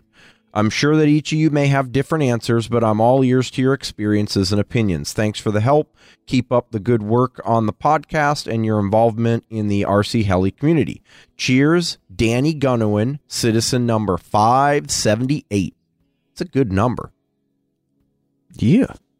So what do you think, Nick? Belt lube. First and foremost, let's talk about lubing belts. Yes, sir. Something I should absolutely do. A lot more than I do. You're kind of like a belt aficionado nowadays, aren't you? I mean, you got belts all over your shit. I do. On everything. And I do lube them, actually. I have had really good, in the past, like back in the day when we were dealing with small tail booms and belts on small models that spun real fast.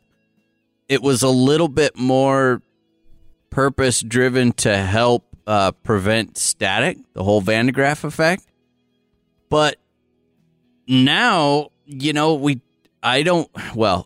my particular models, that is not near susceptible to that, but I do it for longevity. Longevity of the belt.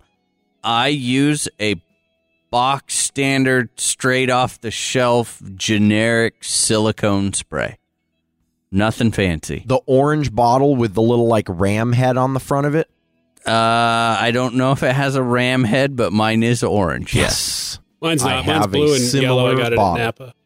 Yeah, I mean, any of the just generic. Yeah, Dan, the blue and yellow one from Napa. Yep. I've got one of those floating around somewhere, too. There you go. I just take it and I go back by the tail case because it seems to make the least amount of mess back there. And I'll lay a paper towel under it and just start spinning the head and spraying. Just keep letting it soak that sucker all the way down. And then same thing, I'll get up on the motor belt and spray it up on the inside of the motor belt and out. And I actually do inside and outside. And, that is the extent of my belt lube. I don't think it needs to be anything super specific. And I've gotten tons and tons of flights. Oh, shit. You're not supposed to, like, dip the whole heli in, like, a tub of that stuff? I mean, you could. Soak the belt overnight in a vat of lube. No, the whole heli, man. Just dip the whole heli in there. I actually know people that will take when they're doing a build, and I'm not going to say that this isn't a kind of a good idea. When they take it, when they're unboxing the heli, they immediately will grab, because most helis now come with some sort of a Ziploc bag at some point, right? Parts come in it or whatnot. They'll take the belt, throw it in a Ziploc bag, and spray a ton of silicone in there and let it soak overnight. And then put the belt in the next day. What do you think about that? That feels excessive to me. I feel like that is excessive, but I don't think it would hurt anything. If it works, it's perfectly fine. I think you kind of alluded to it, Nick, but one thing I want to hit on so that all the listeners really appreciate it. The reason to lube the belt is often, and quite frankly, all the time in my mind, not because of the need to reduce friction. Now, that's a great side effect. It does reduce friction, and guess what? We'll take all that we can get, right? All the help we can get. What it's more important for is preserving the belt. And you had mentioned longevity of the belt, right? These belts, they are put under significant stress on these drive systems, and the shock that they undergo with all the different load changes. Different people have a different personal feel for how tight a belt should be, and there's stress on either end of that, a super tight belt versus a not tight enough belt, slapping against the boom, all of that. Bottom line is that if you're looking at the standard belt and I'd say standard because a majority of the belts out there are a neoprene rubber. And the way you can tell is that it has sort of that dull, matted, kind of like a tire rubber feel to it, right? Yep. It almost looks like it has a skin or a texture to it. The other far less common belt is a urethane style belt. And Yep. those are like, if you remember the old school Mikados, now I can't say whether the new ones have them, but the old Logo 600, 500, 600 SE, it can be either a pure black but shiny, or with the logos, it was actually like a clearish orange, and you could Yep. see the Kevlar inside the belt. Raptors. Raptors, there you Oh, go. Yeah. right. Yeah. Right. Yeah. Yeah, you know, yeah, Dan, that Yep. kind of crud orange weird. Yep. Yeah. Right. So, you know, the urethane belts are nice because urethane naturally has more lubricity to it than neoprene, but it's Ooh. also stiffer and it's more I expensive. like that word, man. Lubricity. Oh God, that's. Ooh, you want say it. Say it. I'm afraid I can't. I'm just gonna have to soak it in, and I'll say it to myself later tonight. Lubricity. Oh yeah. Anyway, I'm gonna use that word on the next date I have. See how it goes over. okay, good. Yeah. Good. So, when we're talking neoprene, though, it is subject to cracking. And it cracks for a variety of different reasons. It cracks because of excess temperature, either hot or cold, and too little humidity. If it gets really dry, it can Mhm. crack as well. And so that's why you lube these things. And so, Nick, you said you even do it on the outside of your belt. Yep. You must do it on the outside of your belt, not just on the inside, because you want to make sure that that portion of the material also gets nice and moisturized. That is correct. Yep. Is it silicone-based lubricants only on the belt? No. So silicone, I would say, is probably the most common wet lubricant. But if you're dealing also with trying to get rid of static, like Nick was mentioning, the other thing that I've tried before is a dry graphite lubricant. And that can either come in like a powder that you kind of paint on, or you can get a spray where it gets sprayed on with like a volatile base, like it's mixed up in a acetone or a butane or something.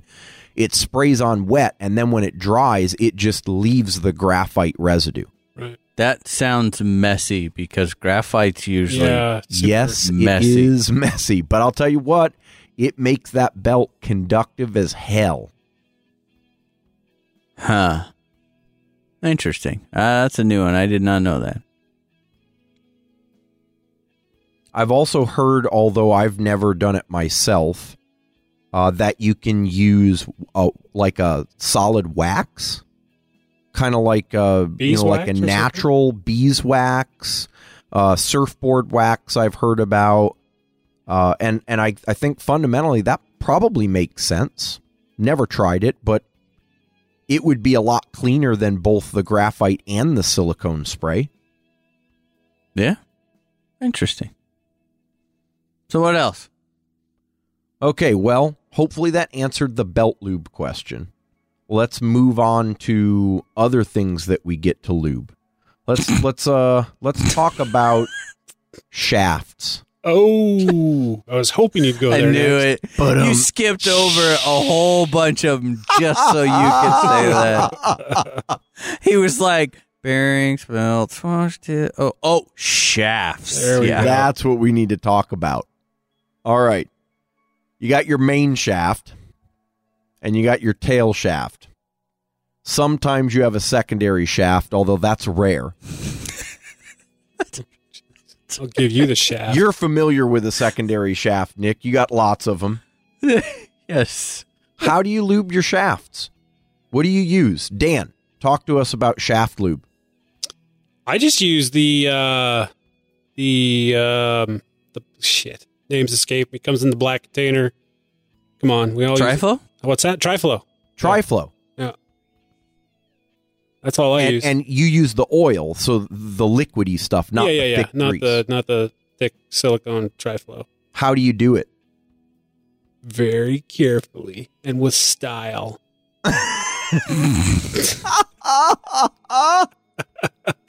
I actually just put a couple drops and then I articulate my swash servos to get it in there.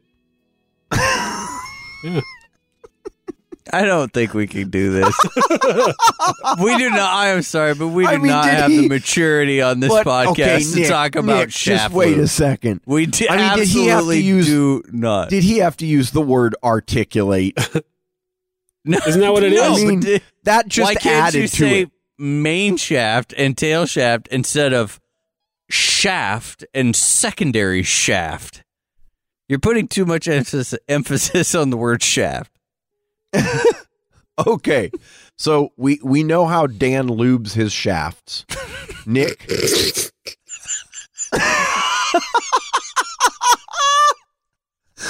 Just some things that are not meant to be. With K-Way, like every other red-blooded American.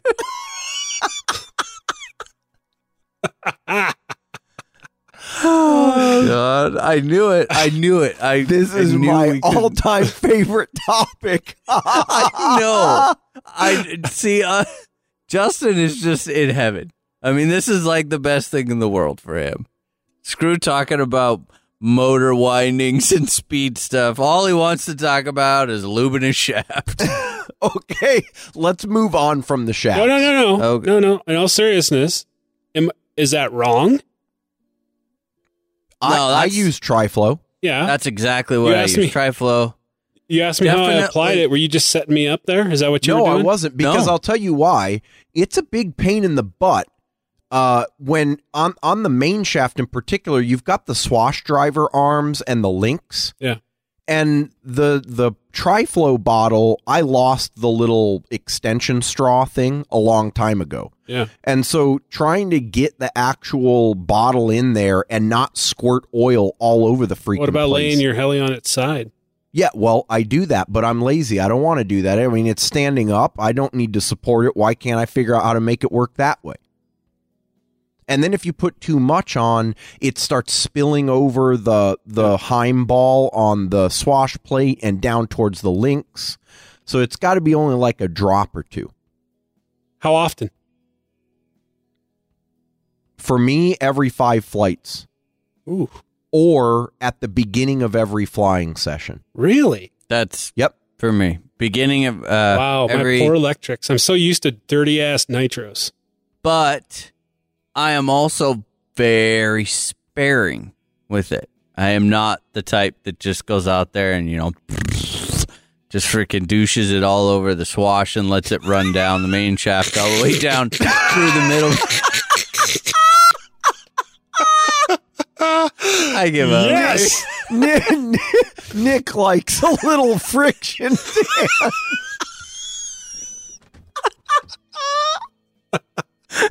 Oh my God, this is so fucked up.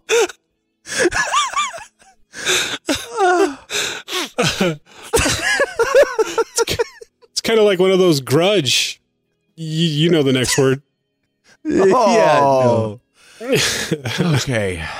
No, I can't because I know it's like when you know you're gonna fail at something. Oh, Jesus. Okay, tail shaft. No. We're not done yet. Oh, Dan. this Because I'm is- serious. I mean, I want to go serious, and you guys are all getting all preschool on me here. Oh, jeez. All right. Okay, So I got an issue very then. small, very small amount. I mean, 1 to 2. I will do 1 drop. Seriously, in between before the- every session, every flight, every time you go to. No, before like at the beginning of each day flying. So if I'm going out for a my day of poor flying, electric I will do it. I helicopters. do 1 drop between the inner and outer swash as I spin the head around to work some lube in there, and then I do 1 drop in the actual like Heim ball in the swash, move everything around, And that's all that I do up I there. had no idea helicopters had hymens. Oh, yeah, I went there. Okay, now he's taking it too far. Now that way too far. That wasn't too far. If it was too far, you're too old. That's where I went with that. Thanks for your support again.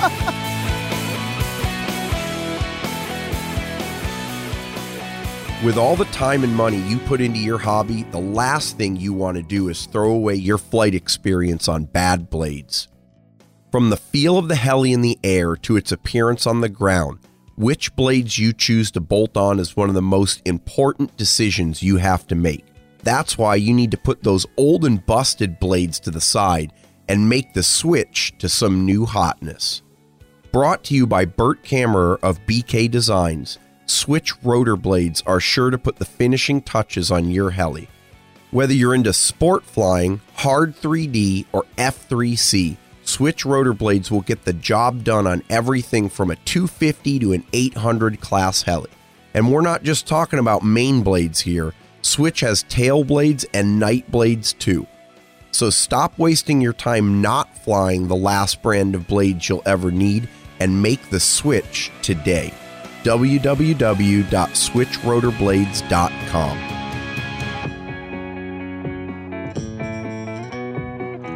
My electric helicopters must hate me then, because maybe every 20 flights, if I remember.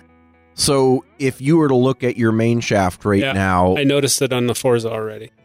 You can already because without the lube, you're actually grinding off very fine particles of metal and mixing it in with dirt and stuff. So it starts to look really gunky. Yep. Yeah, well, you gotta do it more, man. Yeah. And there's no sense in leaving that gunk and lubing it. You have to clean it off. Yeah.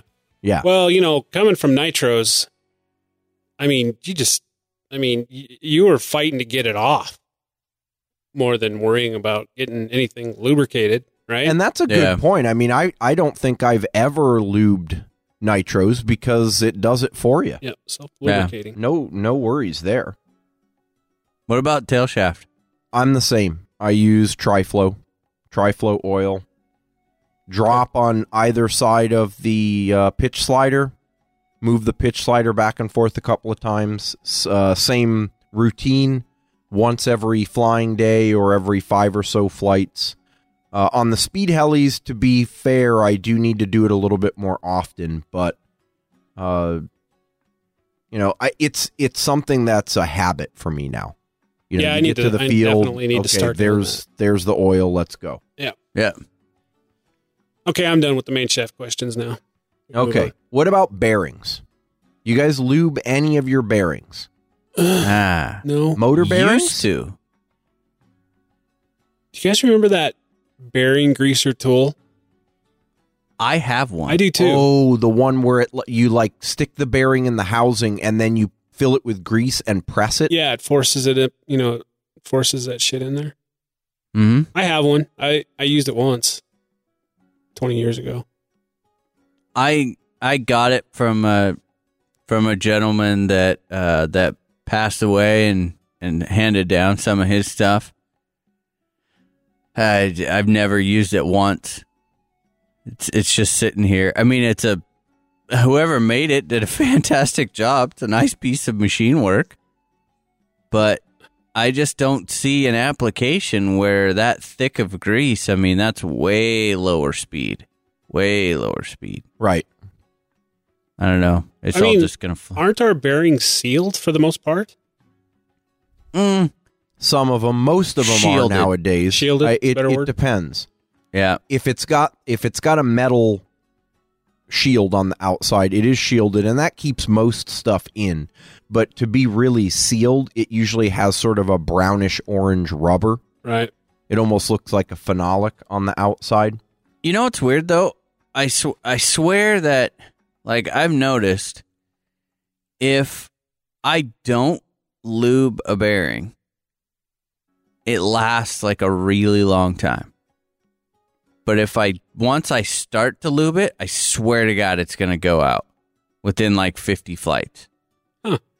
Well, And that's because typically the bearings come pre-lubed, and it's with a specific lubricant that's meant for that application and speed.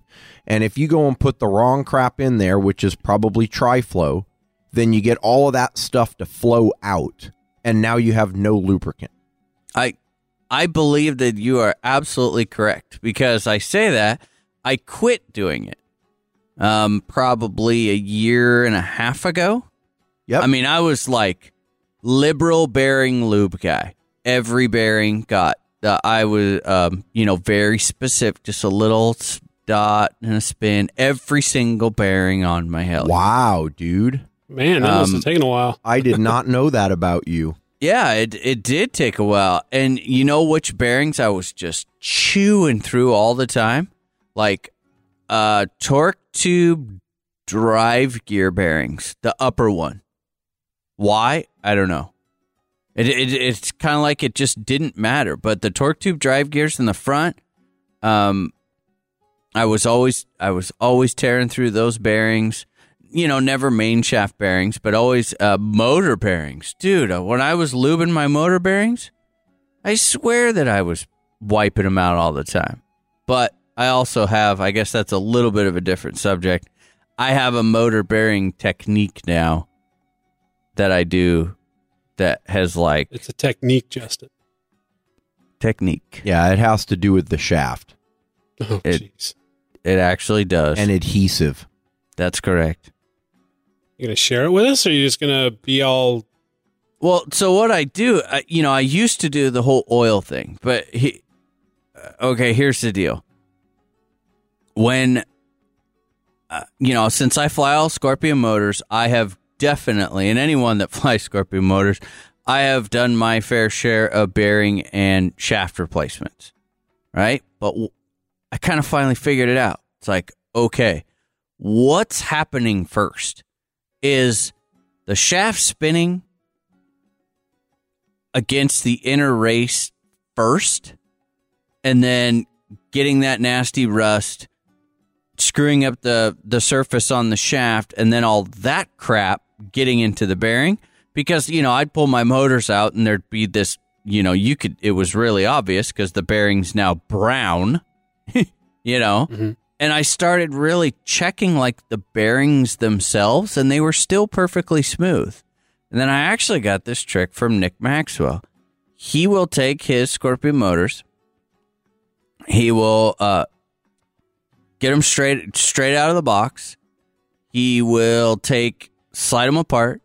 A very, and let me emphasize, very small dab of green Loctite. He will put them back together, and then he leaves the set screw out up on the top of the can, and when he installs it back together, you can do this with a real soft-headed, like a little rubber mallet.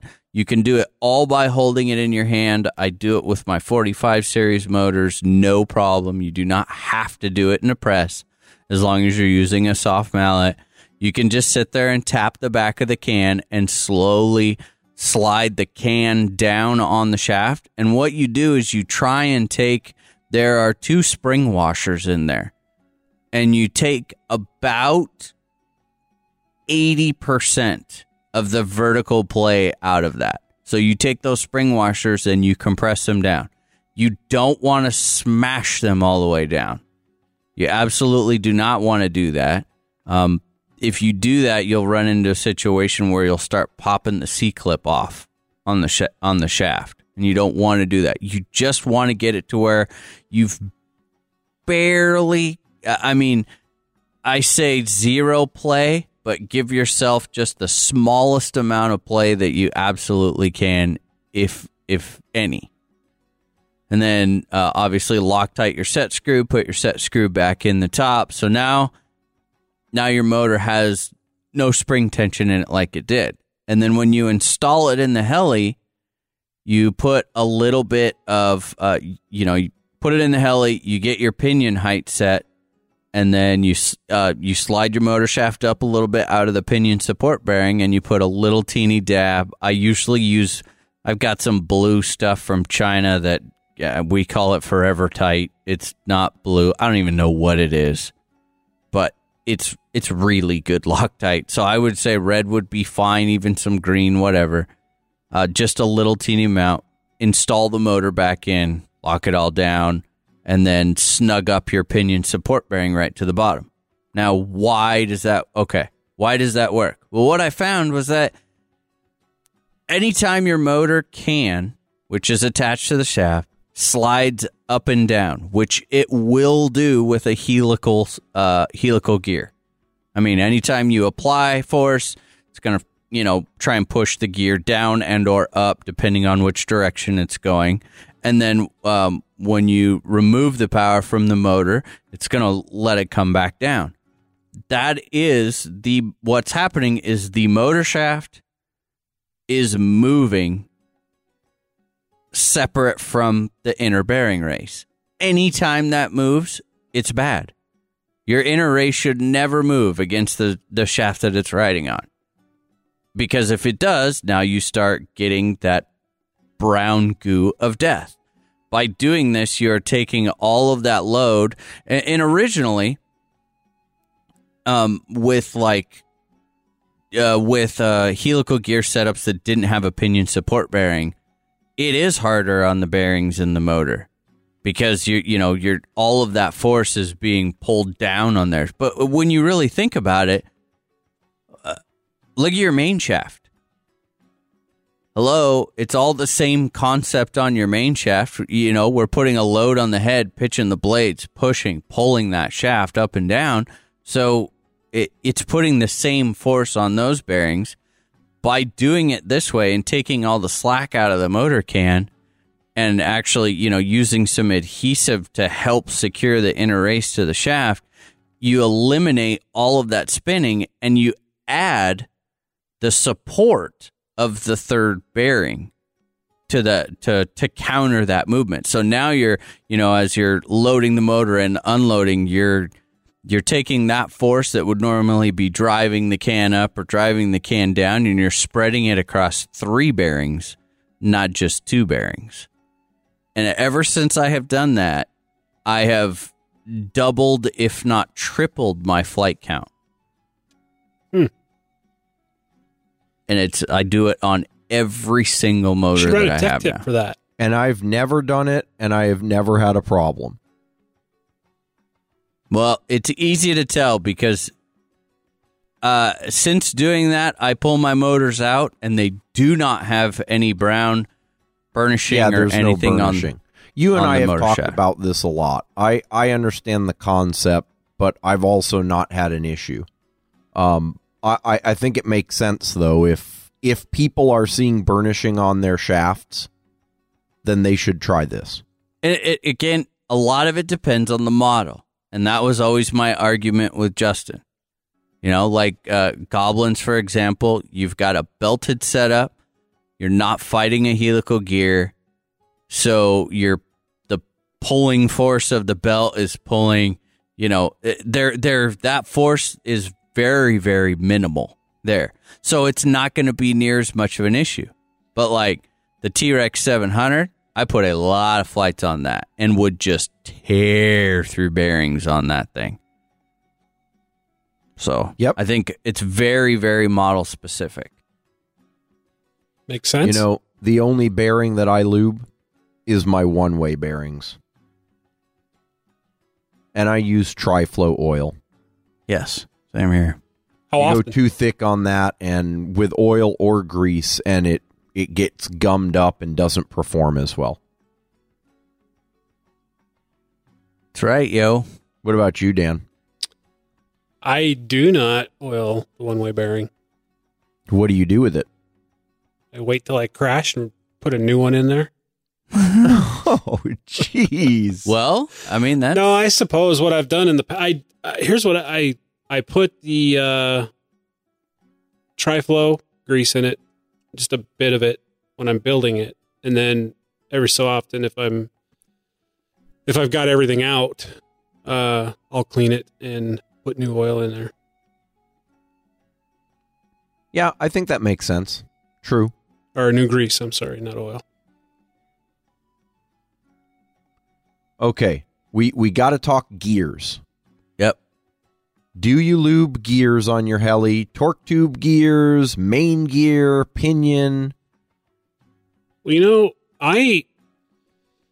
when I first started flying, that was a big no-no to lube gears because everyone was saying that it was going to cause the gears to swell, right? The nylon gears. Yep, there are certain plastics in combination with certain oils or greases that will swell.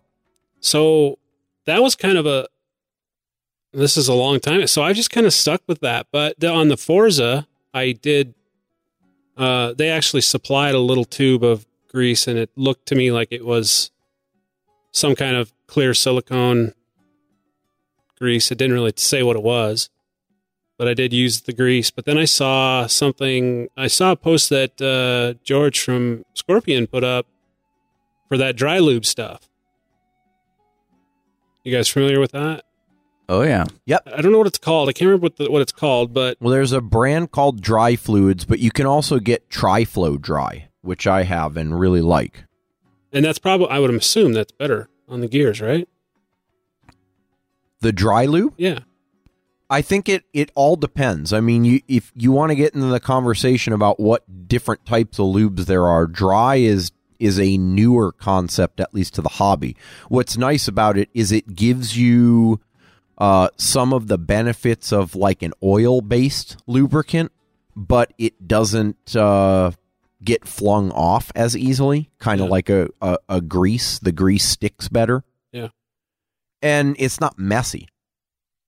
Yeah, I would like to actually touch on this one because this has been, switching over, obviously flying for Goblin. I came from a situation where I wasn't greasing anything, and now all of a sudden it's just I've got a pile of all of these in the, it wasn't something that I had gone and had tons of flights on and really had to learn myself. And I started with, okay, I'll just put a little dab of the regular Tri-Flow grease, the synthetic grease. And it just, dude, it was horrible. I mean, yeah, I put some of that on my Forza. I would not do it. I mean, it made this nasty, black, sticky, shitty goo that flung everywhere, and it attracted so much excess dirt. Yep.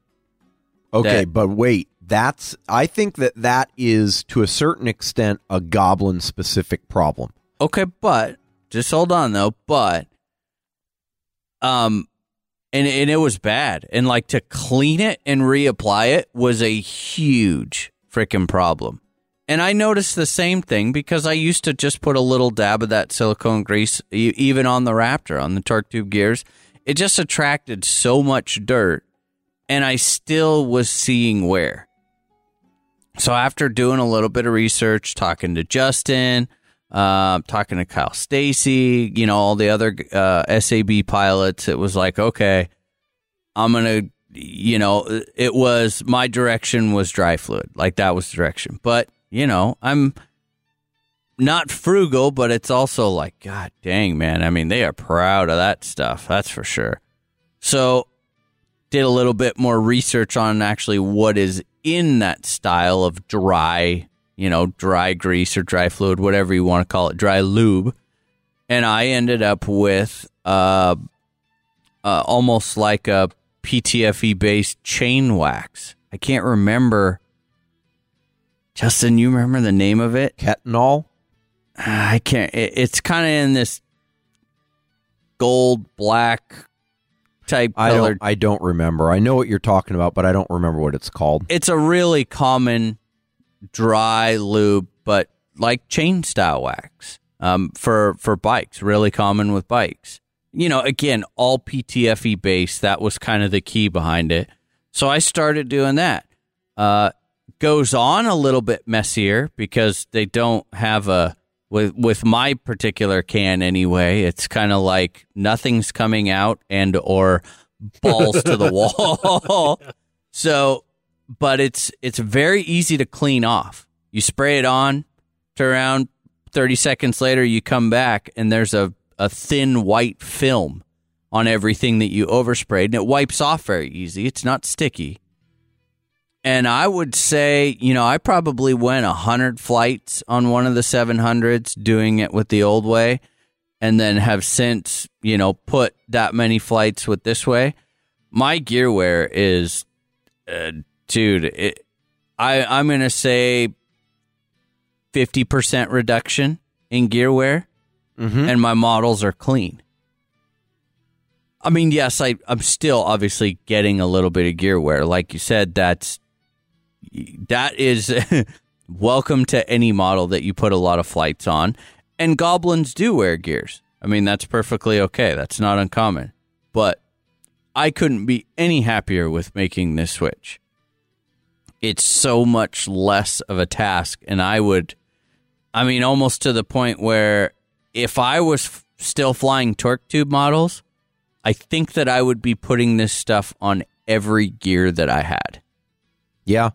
I really like the dry lube for certain things. Like I said, I've got the Tri-Flow version. It comes in the same looking Tri-Flow bottle, and you have to shake it because it has suspended solids. Yes. And you basically shake it up, you put it on there just the same as the regular Tri-Flow oil, and then you let it dry. And it takes a couple of hours to dry, but when it does, I don't want to call it harden, but I'll call it solidifies into what looks sort of like a wax, like a paraffin wax, sort of a clear off-white paraffin wax, and it's really slippery. So I like to use that on my standard stuff. So my 3D helis, the Goblin 770.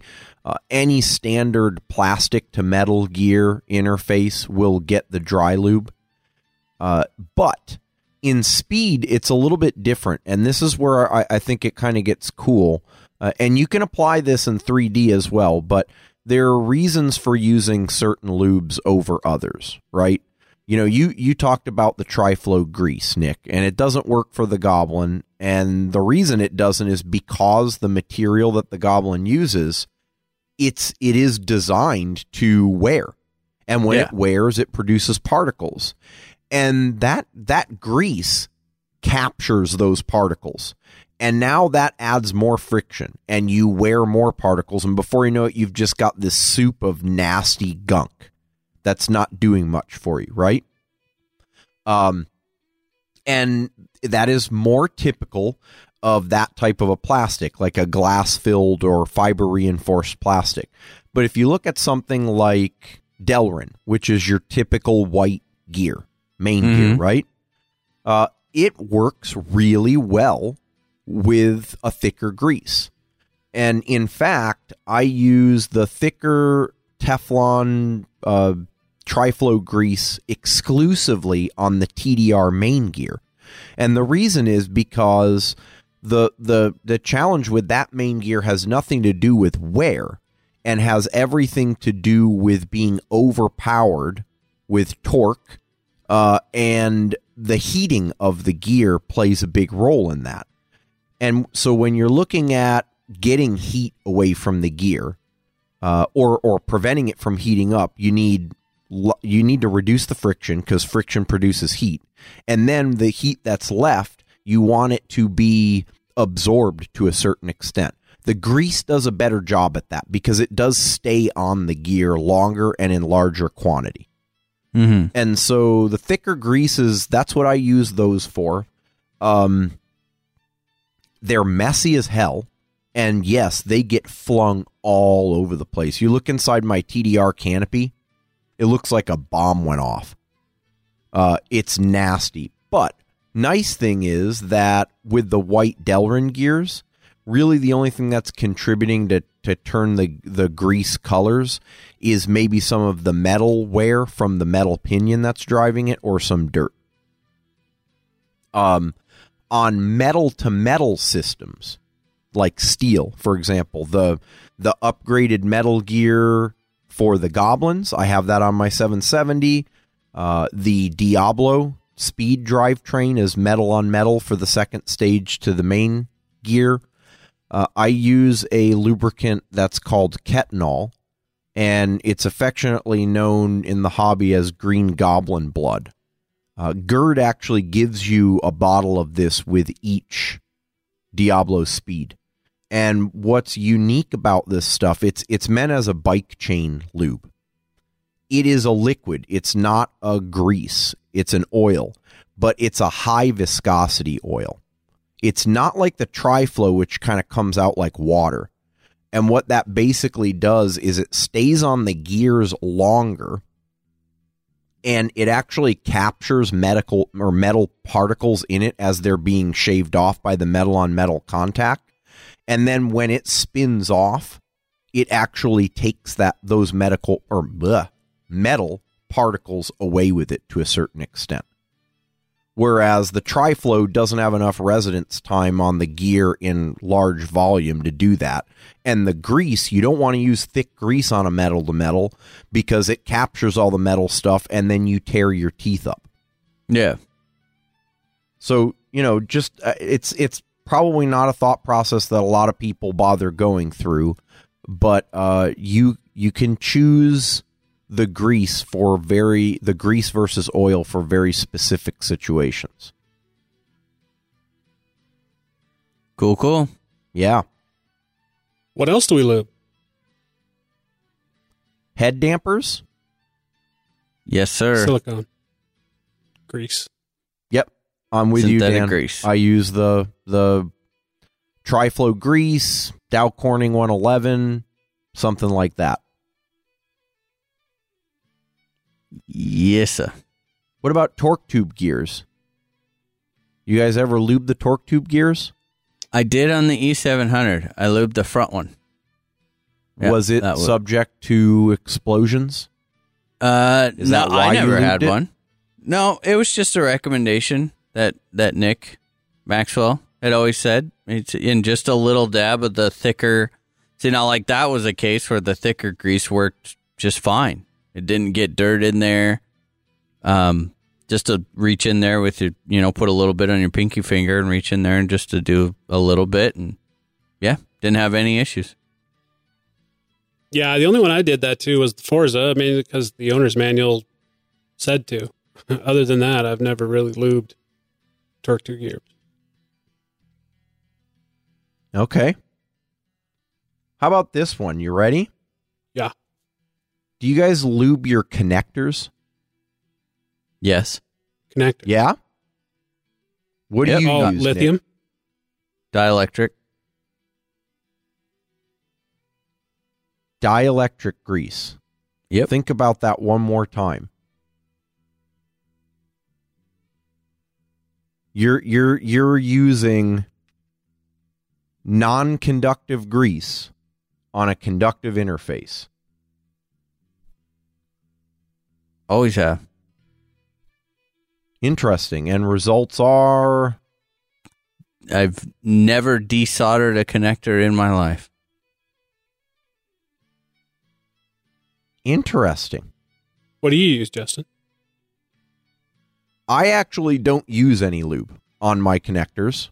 I haven't ever found the need for it. I've heard a lot of people do.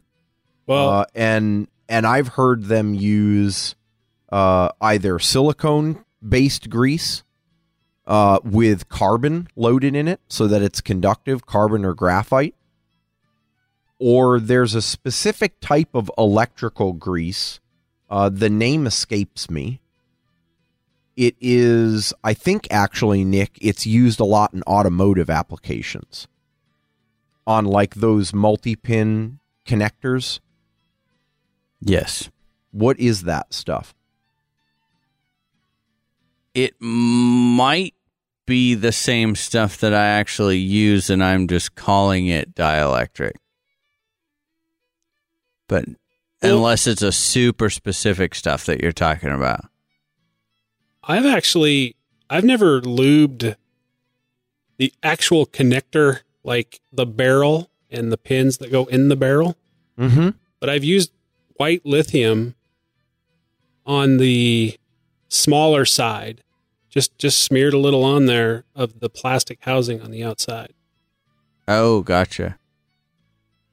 Yeah, I know it's weird, but I've always used just a little bit of the automotive style of dielectric grease. Same thing we put, when we put a light bulb in, dip all the contacts in dielectric for the light bulb. Keeps corrosion out, but the big thing for me with the EC5s was that it just took that nasty pull to get them apart. When you had that one that was just like crazy tough to get in and out, it helped lube the connector. I've never had a problem doing it. I mean, I have never desoldered a connector once, ever. Justin, what do you use? I just blew Justin's mind. He's the engineer in him is trying to figure out how could Nick have possibly gotten away with something that is counterintuitive. Well, no, I understand the application of dielectric grease to prevent tarnishing and wear and friction on electrical connections. That's perfectly fine.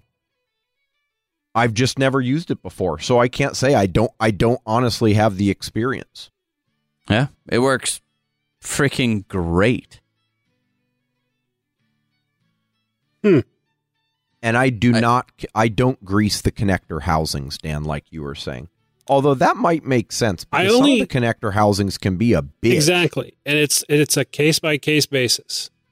I mean, if I have a housing or a connector that's coming apart a little too rough for my liking, maybe the pin got a little off-kilter, too much heat during the soldering process. If it's one of those EC5s that they're making now where the pins are, in them, or maybe the XT60s or the EC3s or something. Mm-hmm. But it's only been, as far as I can remember, a once or twice thing. It's not like it's a ritual that every connector I have gets right, a little bit right. of that. But, yeah. Does that help prevent wear if you're using some kind of grease in there? I mean, is that a good thing? Or is it just simply for ease of separation? For me, it was just for ease of separation. Ease of separation would be why I would do it too. And I knew that it wouldn't cause it, having used it before in plenty of applications, I didn't feel that it would cause any negative effects at all. And it made my EC5 daily use more enjoyable. But, on the flip side, I haven't had the need. I have not used it on the XT150s. Yeah, and see, I think it makes sense there. If you're going to use conductive grease, don't use it in a coupled housing connector like an EC5, because you do not want the opportunity to actually short between the pins. I mean, some of the conductive greases out there, they're called conductive because they've got metal loaded in them, but they actually are not, they're not conductive in that way because the metal's suspended in the grease. Gotcha. But I'm not sure I would feel comfortable doing it that way. I think maybe I'd just use a little bit of the, like the lithium grease, or maybe even a little dab of the Teflon, Triflow grease. Yeah, see, I wasn't, when it came up and I decided to give it a shot, that was something that I didn't have experience with, and I did not know the conductive or, insulating properties of those. So it was like, well, never had a problem using this stuff. So, and it's a little, dielectric's a little bit thicker, so it stays in there. I mean, it's something that I've only ever had to put on once, never done it again after that. So it's not going to be subjective to higher temperatures to where maybe it would get a little runny? No? Nope. All right. Yeah. I always thought that the dielectric grease was only used on like the the mating parts that aren't conductive, not the actual like conductive metal. No, that's where I've always used it. Really? Yeah. Justin says with disbelief. I know. Really? Well, it's an area where I just don't have experience. I mean, all of my electronic stuff in the professional world, you do not come near it with a freaking 10-foot pole with any sort of grease or any of that. So here's one for you. What do you guys use to grease your blades to get higher head speeds? Secret sauce. Secret sauce. Lightning. Secret sauce. Blade spray. Yeah. Increase your head speed by 10%. The blade spray. Well, does that wrap up the... Yeah. I think so. I kind of feel like we've gone over all things lube officially. And maybe some Appropriate things and that we inappropriate. weren't supposed to be lubing. Yes.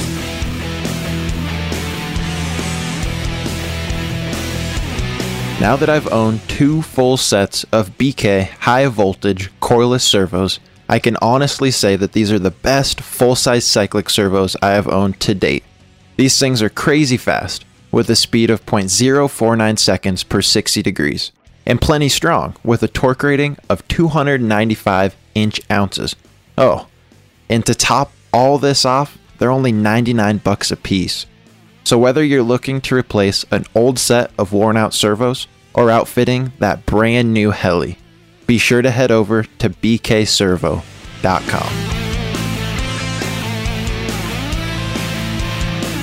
So Nick came up with a little idea on last week's or Tuesday's meeting. You want to go ahead and go over that, Nick? Yeah. Okay. So, as per the request from a lot of people and us, I mean, we've done, I think back at like episode 100 or 101 or something, we did kind of a go back and find the funny stuff, all the weird little quirks and remarks in the show. And we did it with a fair amount of success, but they were a little bit longer snippets. So what I would like to do is, we had a lot of people say, God, I would kill for like a best of, nothing but just laughs. And we would love to do that. However, we're almost 200 episodes deep. At a couple hours apiece, that is an amount of time that the four of us, the undertaking is huge. So I had a plan. Because we have had such great success over on Heli Freak, getting the forum back over there, and the user participation has just gone up. I mean, dramatic. By the day, it's still just growing and growing and growing. What we thought was, let's go ahead and do this episode, but we're officially asking for your guys' help. So what we're going to do, we're going to create a post over there, and we're going to call it, I don't know, we'll call it something to do with like, find the funny clips or something like that. And the way it's going to work is the four of us are going to start it. So Dan will post, and myself and Justin and Jesse, and we're each going to commit to a certain amount of episodes, and we're going to list those episode numbers. So let's say if Dan says, okay, I'll take episode 1 through 4. And so I reply back to that, say, okay, I'm going to take 5, 6, and 7, and so forth. If we can get your guys' help to do that, I mean, as little or as many as you can, that's fine. Just do it well. And what we mean by do it well is compile a list of timestamps, short description, and a timestamp, like as close as you can get it. So, 45 minutes and 30 seconds in, Justin talked about this or whatever. And then shoot us an email. Don't post it in there. Just send us an email, and we will take. Then we can commit to doing. because we can go right to it. We can pull the audio out of it and put it all towards this big episode number 200. And I think that if we can get people to participate, it's going to take no time at all. I mean, 200 is a lot for 4 people, but man, if we could get 50 people doing this, it would be nothing. Plus, it gives you a great opportunity to go back and laugh and listen to stuff that none of us have listened to in a long time. So please, we can commit to doing that for episode number 200 if we can get help in time to do it. So that's why I wanted to talk about it now. We'll get that going up there. So only go into the thread and post which ones you're going to do, right? Yeah, not that's right. What stuff you found. Yeah, not what stuff you found. Just the number that you are. That way you can scroll down the thread, and when you get to the bottom, the last post that's on there, those should be the next episode numbers that are available. And please do it in numerical order. Don't bounce around. So, if you go up and you see that it's got 6 pages and you go to the 6th page and the last person said, I'll take 165, then you take 166 and, however many you can. Even, hey, 1 helps. If you say, I can only have time to listen to 1, hey, that's great. You know what? And you don't have to find something. We've had some extremely technical episodes. Or maybe one where we just weren't in that kind of mood where you go through the whole episode and you don't chuckle once. That's okay. Write us back and just say, episode 124, checked, didn't find anything. Okay, good. We'll mark it off and we'll be done. Sounds like a plan to me. I like it. If we can do that, we will have potentially what is, and I mean, I am so looking forward to this. We very rarely try and ask anything of you guys because we just love doing what we're doing. But 200 episodes, please do this. A lot of stuff to go through. Yeah, please do this because I love to laugh, and we all love to laugh. And I think that we can put together one that'll just. If I don't get something coming out of someone's nose listening to episode 200, then we failed. Absolutely. That's what I'm going for. Maybe even a little bit of pee. I feel like that'll be a real success. Great. Yeah, sometimes you get, then it comes out the nose, you get to laughing, a little pee. And one other thing that we're going to do is when we compile these clips, like let's say, for example, a listener gave us 4 episodes, went through those episodes, we'll go ahead and just kind of mention that. Who found these clips. So when we find... Yeah, we want to give credit to you guys. Absolutely. So, now we can get some participation, hopefully, and make a fantastic, there we go, episode. I think it'll be a lot of fun. I mean, I think back, I've got a list... I've got a file where, and sometimes I don't have time or I'm in a hurry to get the show done and I don't really think about it, but I typically try to cut outtakes and stuff like that and put them in a file for this very purpose. So, I'm going to be looking not only through a few episodes, and I'd kind of like to take 1 through 4-ish because it'd be fun to revisit those. I haven't listened to those in years. So, but then I'm going to be adding in some outtakes that no one's ever heard. Oh, jeez. Uh-oh. So There's a reason no one's ever heard. This one might definitely not have your kids around when you're listening to it, I'm guessing, because they're probably not suitable for work. Don't. If you're listening at the office, you better have headphones in. You got a 4 episode ahead of time warning. That's how serious we are. Yeah, this one you don't want to let the kids listen to. Don't let your coworkers hear it. You might not even want to listen to it if you get easily offended. Absolutely. Because especially the outtake stuff that no one's ever heard. There's a reason that stuff is outtake.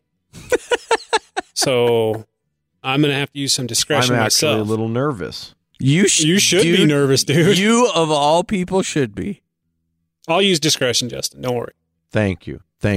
Maybe a lot of beeps. There might be a lot of sensor beeps. Beeps are good. Yeah. So, yeah, that's going to be fun. It's going to be a lot of work. But if we, like Nick said, if we can get some help with that, it's going to take a big project into not such a big project. Yeah. Well, so we will create that thread. Yeah. Should we might, I'll see if we can get it stickied up at the top, just for a little bit. I don't know. I know the guys over there are busy, but if not, we'll keep it bumped up and help us out, and you'll get, some serious laughs out of it. Yes. Absolutely. All right. Well, this one's winding down. I can feel it. I can sense it. That's why we're... Yep. I do want to say one more thing. Guys, we have some incredible show sponsors.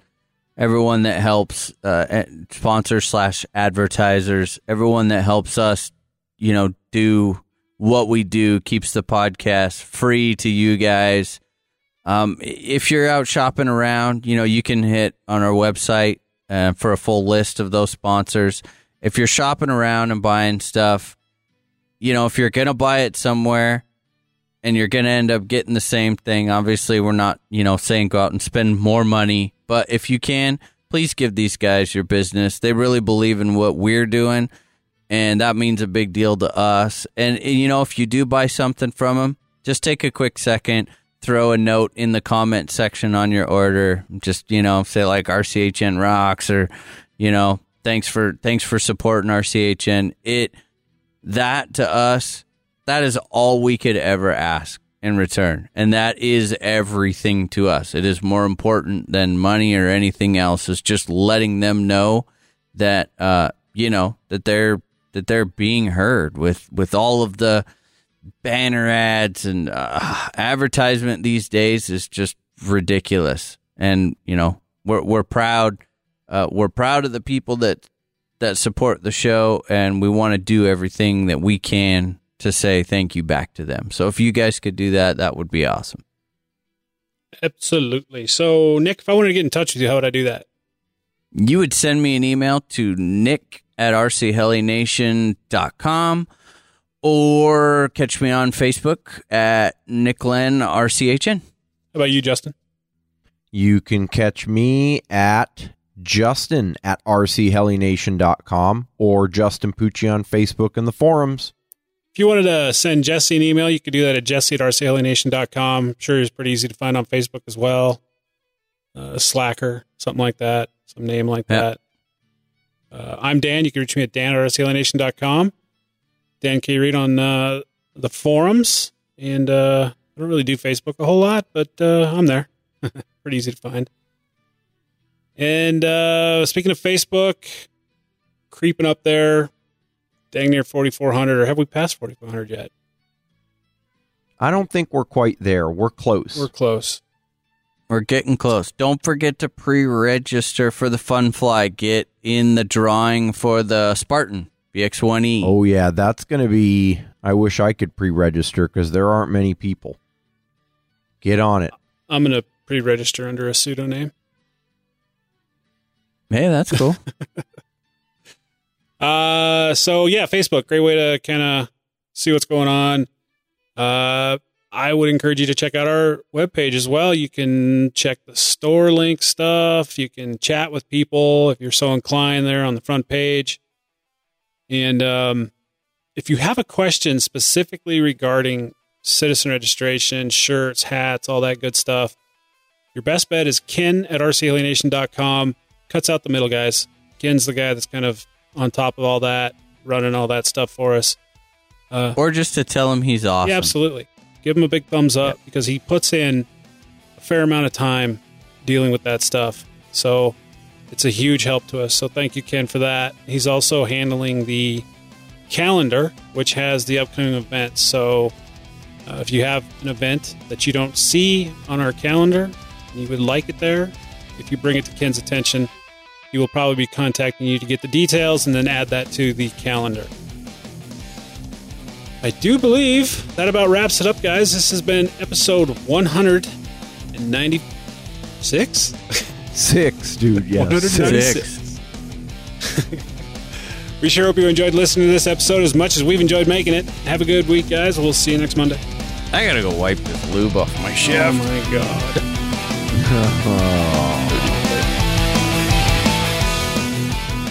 This has been a production of RC Heli Nation LLC and is brought to you by Soco Heli Tools, Progressive RC, Rev Electrics USA, Lower Heli, BK Servos, and Spartan Flybarless Systems.